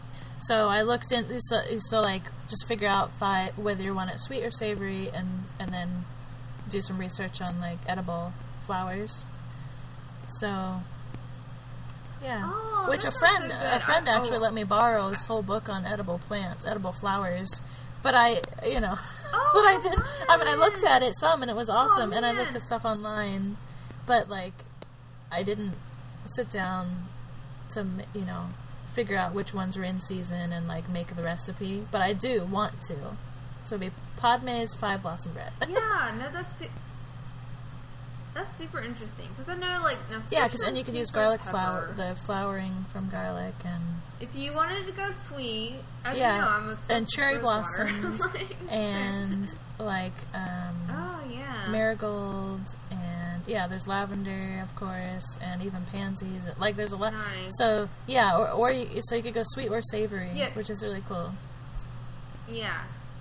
Cabra, which I don't know what that means, but, like, it's a... Mm-hmm. Or even safflowers, Any cooking. I think it means screw pine, which I don't even know what that is. Like, that's the translation. Nope. Screw pine? Screw pine, but it sounds like an ingredient for witch's brew. Anyway, screw pine. Yeah, it sounds very like Star Wars, right?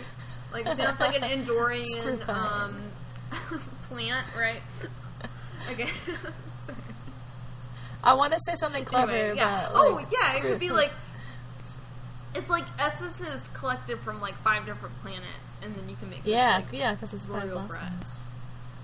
So there's that, and then there's also they have these supply bars which are the Jedi carry around. They're just like white cylinders with like red or pink in the middle. They're like ration it's like lambus bread, the Jedi version of lambus bread. It's like some kind of ration for them to. And sometimes they'll... like, just eat this little thing. Yeah, they only pull it out when they're, like, giving it to somebody else, either for trade or whatever. But, so there's these little cylinders. And then a lot of colored drinks. And then, like, at every single dining table, whenever there's, like, a feast scene or an eating scene, there are these, like, big, like, golden chicken legs or turkey legs. So it's like with the a drumstick with the bone exposed at the bottom, but then it's like looks So if you're anybody's having a Star Wars party, you have to have some like chicken legs there. I think that probably ties it in with like there's like all this like our world representation of like royalty. And that seems to fit in with like the royal. Yeah, it's really funny though because it's not fancy looking. But it's at these but it's like it's not. I haven't seen like Padme is Like, I always Yeah, like, oh yeah, really like munching on the ripping big it, turkey yeah, leg, but like know? at a like with fancy dinnerware and stuff like that, and then it's like chicken legs. it's kind of funny. But Padme, she's like, We got all you can eat wings at this place. she's having this like Intergalactic kind of beef. romantic. Well, it's romantic for the other guy, for Rush Clovis, because he's like in love with her, but she's already married to Anakin, and she's stopping his advances, but they have to work together for something. But then she went to the opera with him. It's like, come on, stop being stupid. Anyway, but she like makes this platter. It's like on these fancy like gold filigreed plates, and it's like a platter of tomato slices and like thin melon slices, and then 2 huge like turkey legs. It's really fun. It's really funny. And then the Clone Wars. So every episode begins with like a fortune cookie type saying. Like, I don't know. I should have written some of them down, but I was thinking that'd be kind of fun to like write those down on little strips of paper, and then make fortune cookies and put the strips of paper in them. Because every episode of the Clone Wars has like a little saying, like even fools have wisdom, or so, I don't know, something corny that has to do with that episode. So, and then in the Leia comic that I have, they talk about, it looks like purple cabbage, but it's called Ruica, Ruica, and that's something, like, it's from her childhood, where, on Alderaan, there are people who work really hard to cultivate it and export it or import it. Or so, let me see. Trading for seeds, growing them.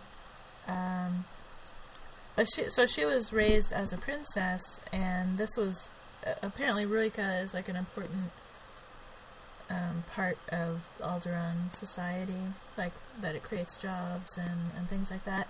And so her dad, Senator Organa, was, trying to impress upon her that you need to eat your Ruica, like because it shows that you appreciate what your people are doing, and it will make you strong. And anyway, so that was a food that was kind of used as a lesson, a teaching. Nice. Well, that's like, yeah, your country's boiled Ruica. Yeah, it's like blue. Or whatever. It looks like a little piece of blue cloth stuck on a fork, but so it makes me think of like if you purple cabbage, but if you put in a little bit of baking powder, anyway, to make it turn blue. Yeah. Blue. So there's that. Yeah. Yeah. There's not a lot But of that's how you naturally do like foods. natural food dye or to make blue. Yeah. With the baking soda. the purple cabbage. So the Star Wars Holiday Special. I watched it in its entirety. It's on YouTube. You can find it on YouTube. I've never seen it. Yeah, so but it's I was definitely like, I'm an item of the times.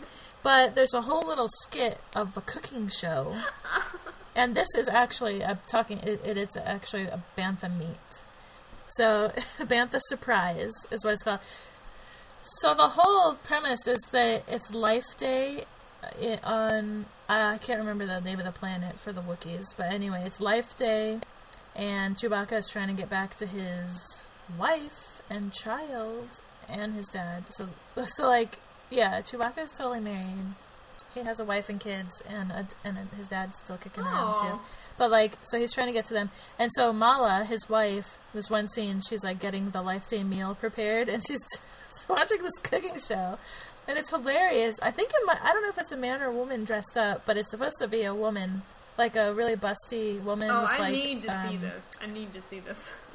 She looks like a traditional, kind of housekeeper outfit on, like an apron, and she has her gray hair put in a bun, a big bun. And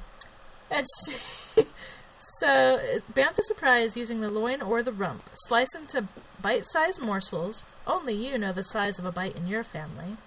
Put it into a pot. A dash of legamo, a sprig of sedentary. I don't know.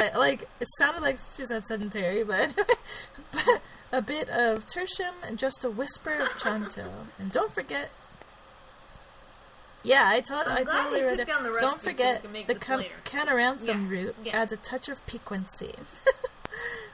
Add enough liquid to cover, stir the mixture, Piquancy. whip while stirring. So she's using, both hands, whip and stir. And so it was do at an increased tempo, stir, Yeah. whip, stir, whip, whip, whip, stir. And so she's like going crazy, like doing this like beat, almost like dancing, like whip, whip, whip, stir, stir, whip, whip, like, and her hair is like flying out of the bun.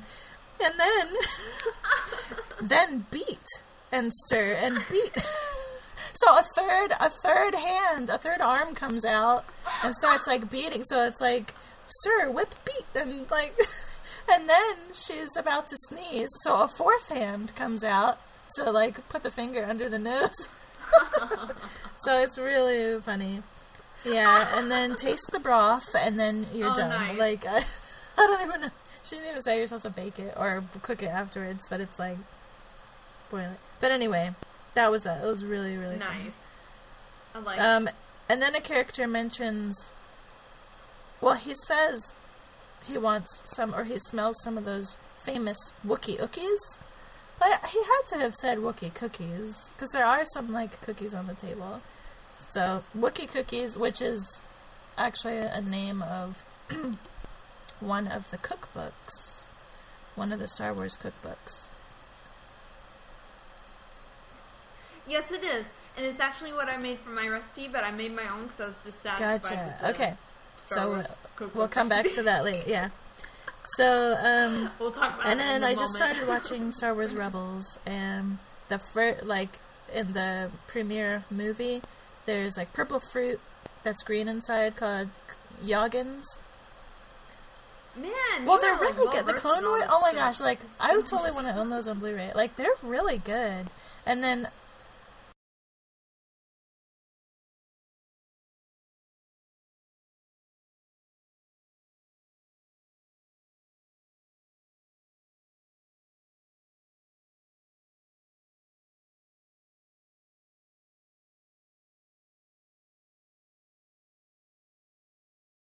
anyway, so in Rebels they have Yoggins, which is a purple fruit and that's like Ezra. Yeah, so Ezra is the main character, and he's an orphan and a thief. Like, well, I mean, because he's had to just like live on the streets to survive. And so you first see him like this fruit seller is being harassed by stormtroopers, and then Ezra gets a communicator from one of them and pretends and like draws them away by pretending that there's some activity that they need to go check out in another place, and so they leave the fruit seller alone. And then the fruit seller is like, "Oh, thank you." And then as Ezra is helping him pick up his fruit, he's actually putting some in his own backpack. And the fruit seller is like, "What are you doing?" He's like, "Well," it's just to show that, like, he thought he was doing something really nice, but he was actually doing it for his own benefit. Like, so that was interesting. Like, they use the food, in that aspect. And then Meiluran fruit played a big part in another episode, which is like pink and yellow knobby kind of fruit. And the stormtrooper.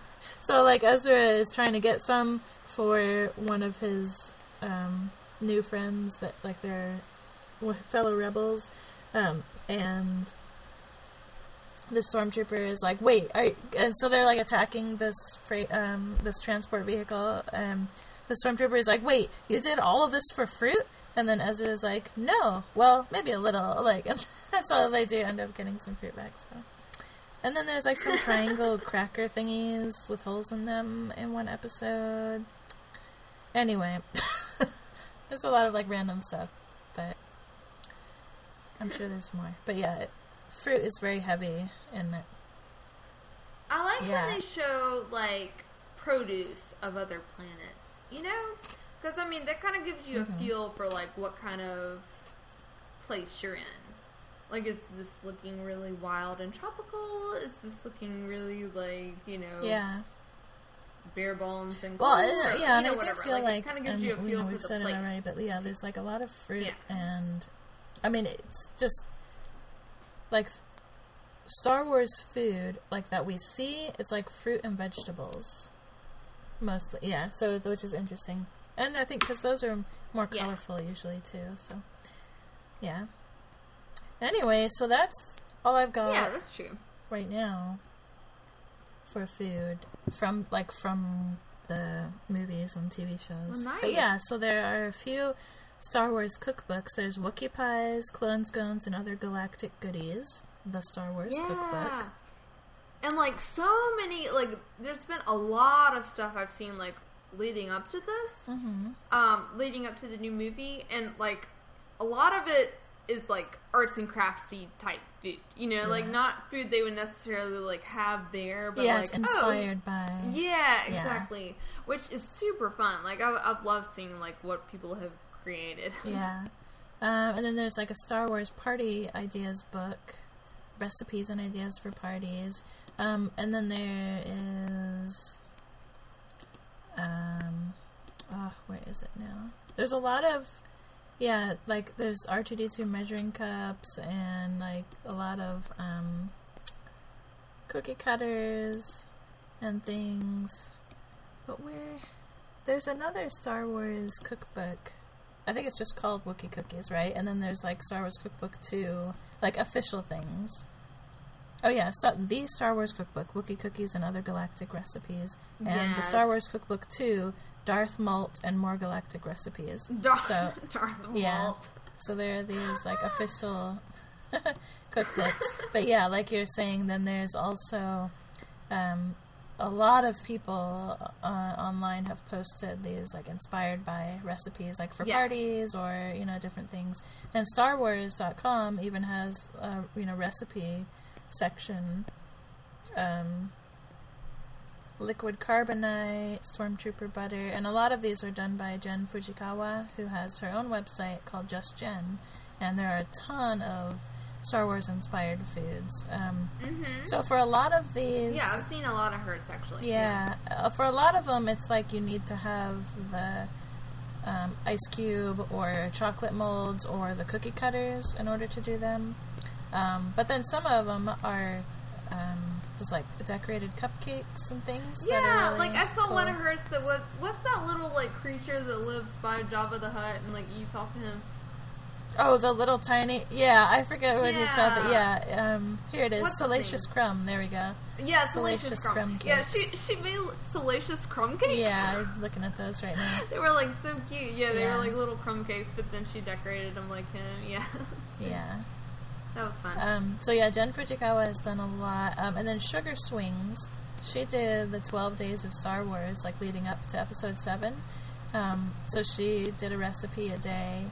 And she has like BB-8 and R2-D2 macaroons, and let's see, and she has like Wookiee and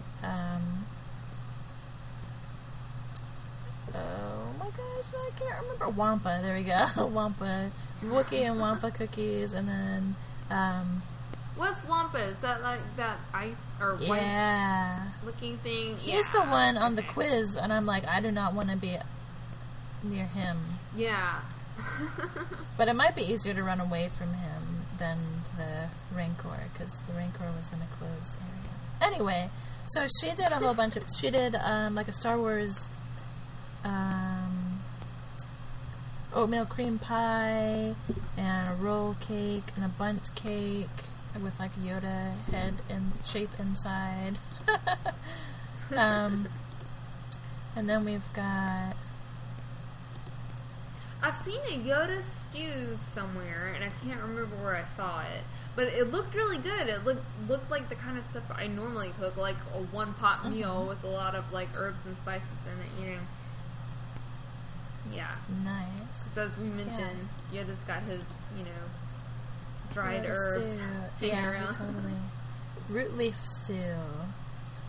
So, yeah, it looks like there are a few.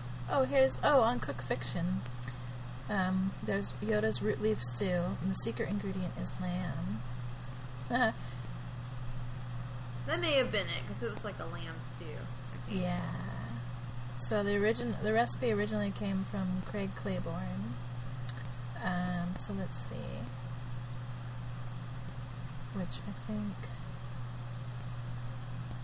Anyway, so yeah, we'll put a link to that, since that is a food that is actually from the show.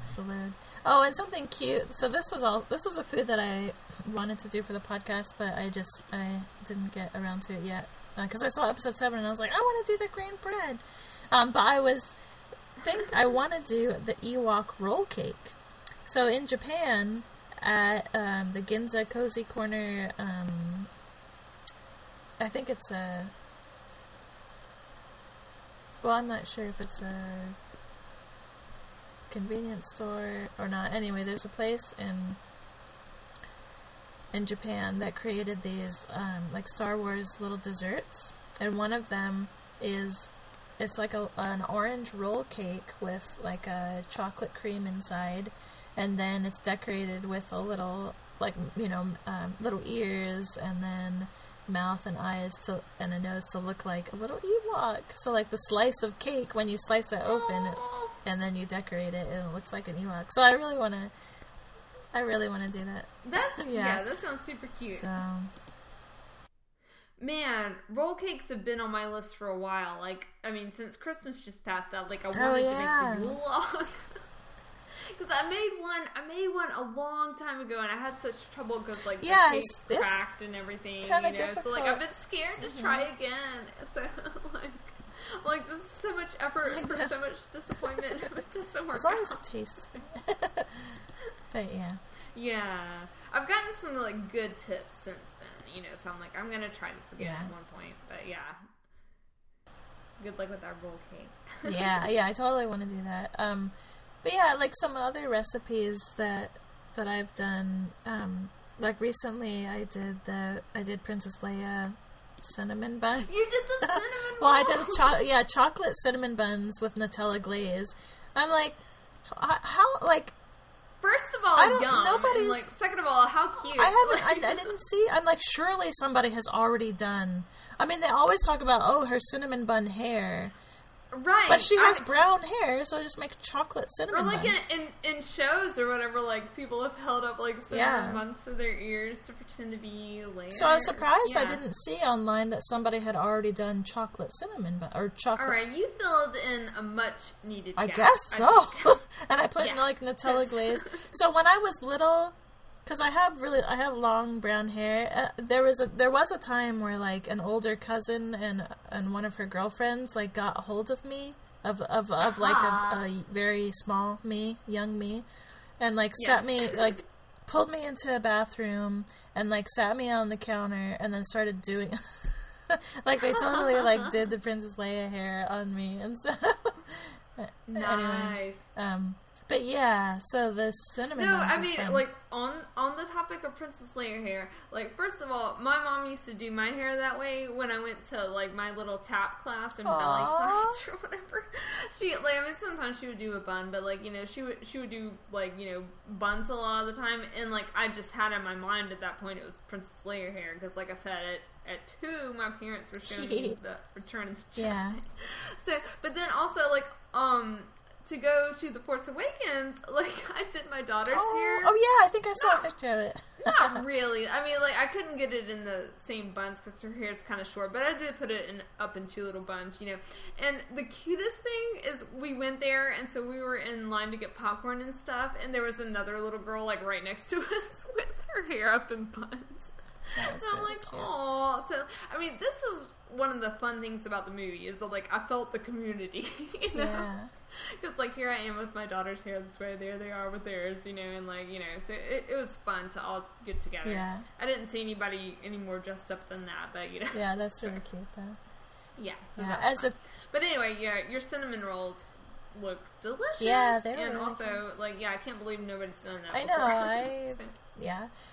But yeah, as a teenager, I used to have, like, the 2 buns on top of my head, like, but not over my ears, but people would be like, oh, Princess Leia. I'm like, no, more like Sailor Moon. But anyway, but yeah. Right, yeah, because I think, like, growing up, like, any time it was, like, 2 buns. Everybody, it was, like, Princess Leia, no matter what style, So when I did that blog post for, it's because I was, I wanted to learn more about the hairstyle, and so let's see,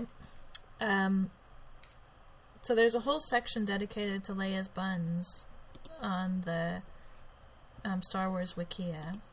And so young marriageable Hopi Indian women traditionally wore a very elaborate squash blossom hairdo. That is similar to Princess Leia's. Squash yeah. So George Lucas said in the 1977 film, I was working very hard to create something different that wasn't fashion. So I went with a kind of southwestern Pancho Villa woman revolutionary look. Oh, which is what that is. So sounds very PC, yeah. So he said that the buns are basically from turn of the century Mexico. So yeah, so that it is an already existing hairstyle. But Princess Leia totally made it more like pop culture. Well, on that note too, like recently, like through this fall, I've been like obsessed with Scream Queens. Mm-hmm. Which Carrie Fisher's daughter Billie Lourd is in. And like the whole time through Scream Queens, she's wearing these like earmuffs as like a reference to, you know, the Princess Leia buns, and also she's in The Force Awakens. Like she has like one line, and she's there in the background, you know, and she's got the little buns on. Oh my gosh, so cool! That's pretty cool. Like her real life daughter's in the movie. That's really awesome. Yeah, that's really cool. I call it that because I'm like, yes, I'm obsessed with this like trashy teen show, so like I recognize the Star Wars reference. That's so funny. Excellent. So. Yeah, but like I thought that was pretty cool because it is such like a you know, pop culture touch point that, you know, it like kind of penetrates everything. So yeah, that's pretty cool. Yeah. So Princess Leia, growing up, she did not want to wear her hair fancy, but she had to because she was a princess, and it was part of the Alderaan custom. But princesses got problems. Yeah, but the bun style was actually inherited from Naboo, which is where her mother was from. So it's kind of like a tribute to her mother. That hair to Padme, because Padme always had crazy hair. Another Game of Thrones reference. Sorry, I gotta keep What? cross-referencing. What is it? Thing. I know. Well, like no, Sansa. Everywhere she goes, she like adopts the hairstyle of the region. You know. And so, like, when she goes down to King's Landing, you know, she takes on the southern hairstyle. But then when she's, like, living in King's Landing, but starting to kind of, like, oh, you people not are like assholes. Them, she starts wearing her mother's style again, you know, the North people, so. Very true. Yeah, so anyway, like, hairstyles can be powerful for, you know, people who might not have a lot of ways of expressing themselves, so. Anyway, we were talking about food, right? Yeah. Well, no. I like that. Yeah. So, and then there's, Well, anyway, I think we're. Well, let's get into recipes. I was gonna say because so I did the cinnamon buns, and then I mentioned I did a boba. I know Boba you've Fett done so many already. Yeah. Yeah, and I did the lightsabers. And then a long time ago, I did like a Yoda egg, like a hard-boiled egg, and then I how'd you do that? cooked it in spinach water to kind of, it's like very lightly green, to like dye and then like cut some seaweed to make a face, and then put it on a bed of spinach and like bacon. It's really funny, like, but anyway. I like it. Yeah. So, well, I want to hear about this green bread, because, like, after seeing the movie, I was kind of thinking about that too, but then you said you were making, I was like, okay, I'm going to stop thinking about this, but, like, how did you kind of manage what you were going to make? So, I did spinach as a base. So, fresh spinach, and then... Good choice. Yeah, and I also put in some seaweed, like some dried seaweed, and then, like, cook that in there. So I just put it in some boiling water, and then drained it, and then pureed it. And then just very basic, like, bread dough with yeast and flour and salt and a little bit of butter, and then added in the puree. So yeah, it's really simple. I mean, basic ingredients, simple ingredients. Yeah, and then let it rise for a while. And it came out really soft on the inside, and then like harder on the outside, where like I kind of like it's good like and you have it with butter or something, but I kind of want to try to, I mean, I'll post that recipe, but I would like to try it again sometime to try to make more of a softer bread, like a softer dough. Because it reminded, the way she kind of tore into it, and it just looked kind of soft and puffy. Yeah, it seemed kind more of like spongy, like a Japanese bread, like a pan, some kind of like spinach pan. To mine was like the North African kind of like fermented spongy bread. You know, that they used to pick up stuff, and like when you were just talking about like it had a kind of a hard crust on it. One I've made before is pan de agua, which is like a Puerto Rican bread. And what they do is they put like a pan of water in the bottom of the oven. Oh, so that, I've done that with other foods. Yeah, that's a good idea. Yeah. So like while you're baking the bread, it doesn't like make a hard crust. Like it stays very soft. I'll so, try like, that. That might work. Like if you use the same type of recipe, but then like kind of. Make your oven into a sauna. Yeah, it's called. Yeah, it has a special name to it. You're right. Yeah, but I did put a tray underneath the rack where the bread was cooking, just to diffuse the heat from the bottom. But yeah, putting in the like I'm not like a master bread baker. Well, because that's what you do for cheesecake too. So the cheesecake doesn't crack. Is you put the and for. Well, yeah, for cheesecake. But yeah, that sounds good to do for custards and stuff. You put them in kind of a water bath. Exactly. And then kind of, that's a good idea.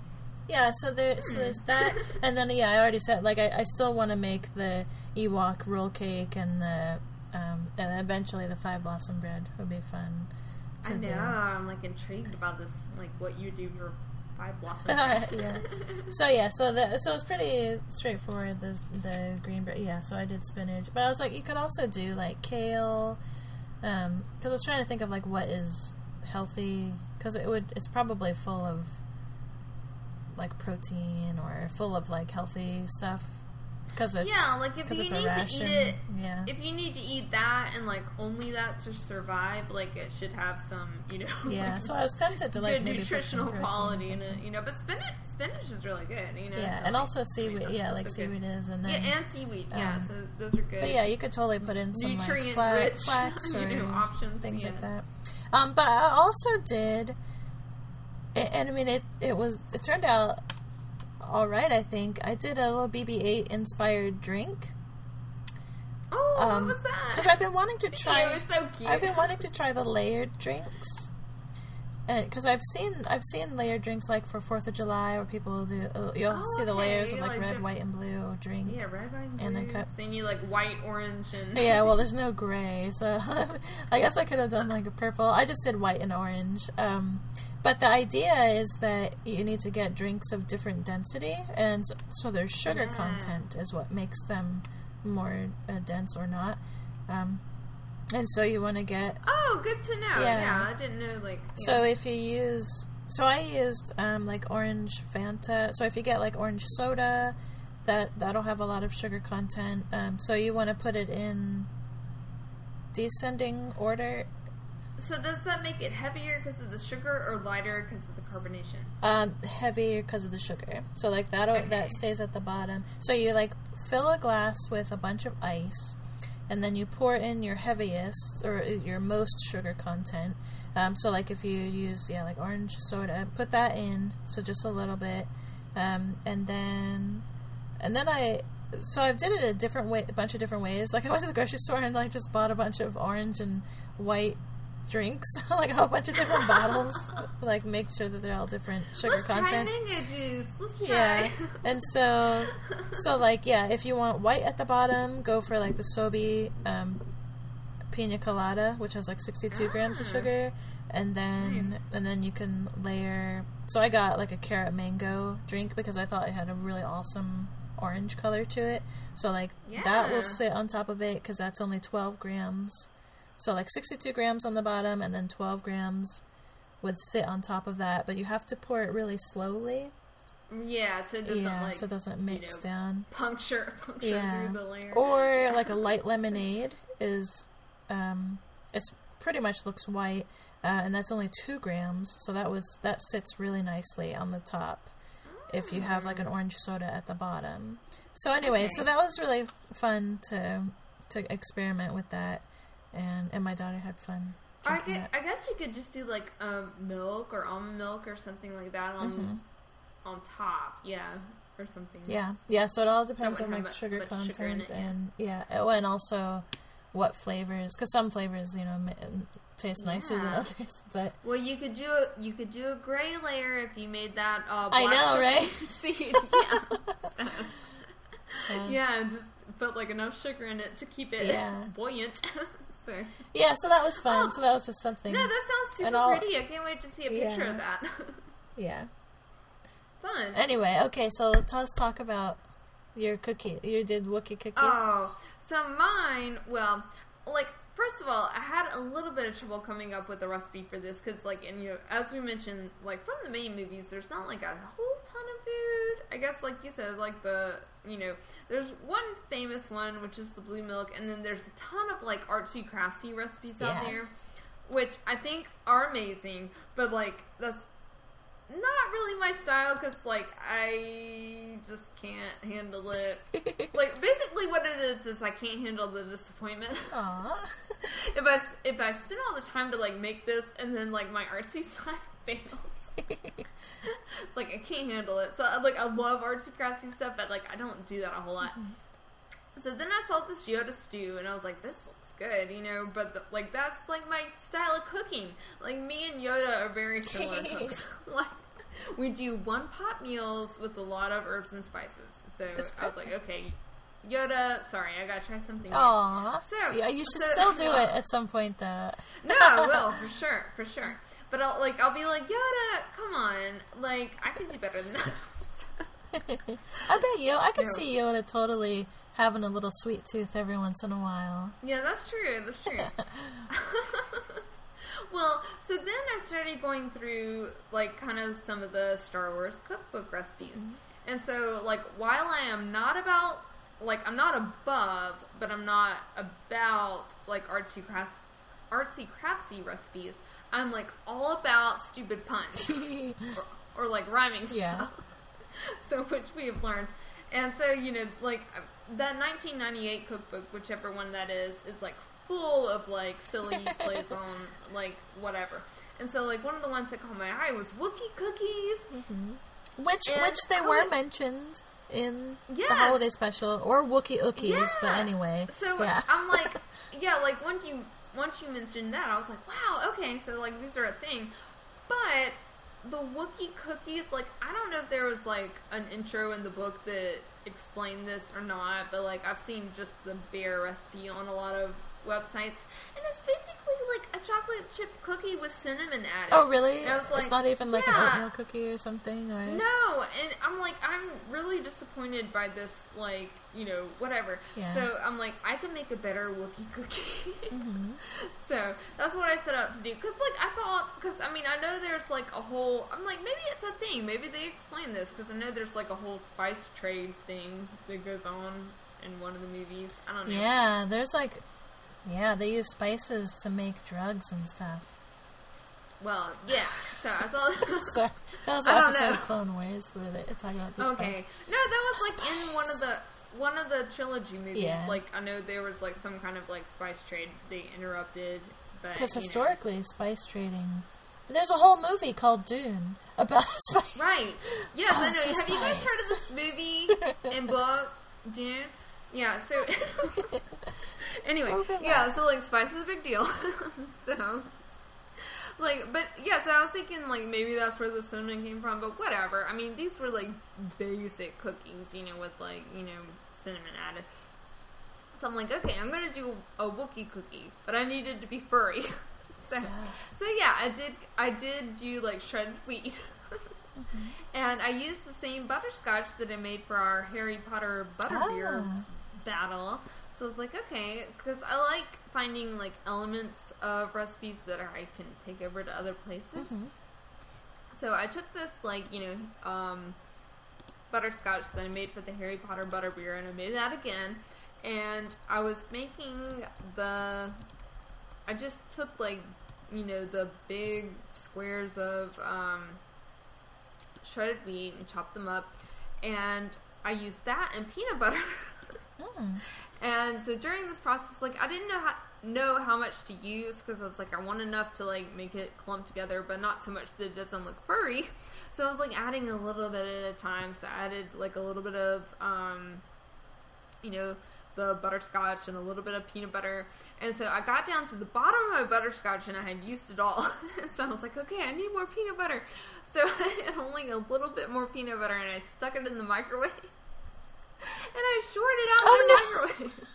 It was too Because it had, like, you know, the tiniest shred of foil on the edge of the peanut butter. I was like, crap. Because I was trying to, you know, like, a lot of times I'll heat up that or honey or whatever for, like, 10 seconds just to be able to get the rest of it. I was like, crap. So, yeah, I thought I had broken my microwave, but turns out I just shorted it out like a fussy little droid. Oh, my goodness. Yeah. But anyway, the trials so I made these, of getting these cookies. Yeah. Right. So, like, I may eventually, because, like, I made them and they turned out fine, and actually, like, not having a lot of, like, stuff to hold them together made them look furrier, which is actually kind of a cool thing. But I think they need a little bit more, so I'll probably do, like, kind of a, you know, edit to the recipe, but they actually turned out decent. So they were like one of those no-bake cookies, basically, that you use some kind of cereal and then just use, like... That's perfect. Yeah. Like, that sounds... butterscotch use or whatever. Yeah. So yeah, but, like, I was happy with them, because they do look super furry, because, like, I took pains to only, like, you know, break up as little as possible, like, the shredded wheat things, and then kind of coat them, like, enough to hold them together, but that's it, you know, like, just enough to hold them together. So yeah, they do look pretty, they look like hairballs. That sounds really cool. I can't wait to see the pictures. But they're pretty tasty, yeah. So, like, I think these are better Wookiee cookies than are in the... Yeah, it is kind of annoying when people make, like, especially, like, in cookbooks and stuff, and it's like, let's just have this regular food, but give it a different name. It has a cute name, but it's, like, nothing special. Yeah, exactly. So, I mean, this is nothing special either. I can't wait to see your edible hairballs. It's like a no recipe, no bake cookie, but it still looks pretty cute, you know. So I'm like, I'm happy with it. It's homemade butterscotch, so you know, there you go. Yeah, well, I mean, that they look hairy and stuff. Like, that's the point. Like, I like that you actually had thought of making them. Yeah, and when you like bite into them, they're a little chewy. Which I love. Those are my favorite kind of cookies. The chewy kind. Yeah. Which, in the movie, I gotta say, I loved, so, like, after the scene where Kylo, like, totally stabs Han, and Han falls down, everybody's forever falling down those, like, tubes in the, anyway, but, like, and Chewie was like, not even missed a beat, he's like, shoot everybody, explode the stuff, let's get, like, I loved it. That's how he deals with his anger. Well, no, I mean, it wasn't... It was perfect. Because, yeah, he totally reacted. He wasn't like... Right, that's right. Like, oh, no, what happened? Like, oh, my gosh, you killed my guy. It was just like, real. Like, real time with Chewie. Shoot the kid. No. Like, I don't care who you are. I don't care if you're the son of Princess Leia and Han Solo. Like, you just killed my best friend. Forever. Yeah, it was like a very much like primal reaction. Yeah, but it was real. Yeah. Anyway, I loved it. And then Chewie is like, "Come on, kids, get up in this Millennium Falcon. We're going." Like, that's right. Anyway, Chewbacca. So, I guess we've exhausted. This is like our longest episode forever. Is maybe, I don't know. I don't know. We've done some pretty long ones, but yeah, we're getting there. But this was a lot of fun. I don't know. It was. Like, I'm super excited about, because I'm like on a Star Wars high right now. I am too. I feel like this always happens with me. Like, we end up like covering, or else like stuff pops up in general that I'm like kind of meh about, like, you know, oh, this is cool, but whatever. And then, like, yeah, I get totally sucked into it. So, like, I am also kind of riding the, you know, mass excitement over this.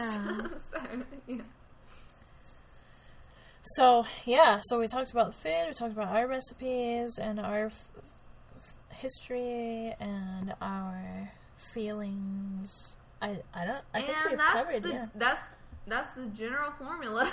Yeah. Oh, you said you mentioned to some podcasts. You listened to some podcasts. Oh no, I did mention that earlier. Did you want to say their names? Mostly the Fighting in the War Room podcast. Yeah. Okay. And I know there's the Common Room. Didn't they recently do a Star Wars? Oh, they have. I have not listened to it yet. So I haven't either, but I'm really bad at listening to other podcasts. but I know that. I'm pretty good about it, but this week, no promises. Holidays. I know it's been crazy. Yeah. And then there's also a podcast called Coffee with Kenobi that I keep meaning to listen to, but I haven't. That sounds fun. I've kind of been I didn't really want to get into too much.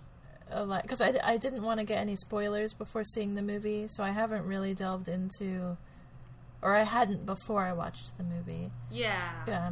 Just in case, I wanted to go into it with my own self first.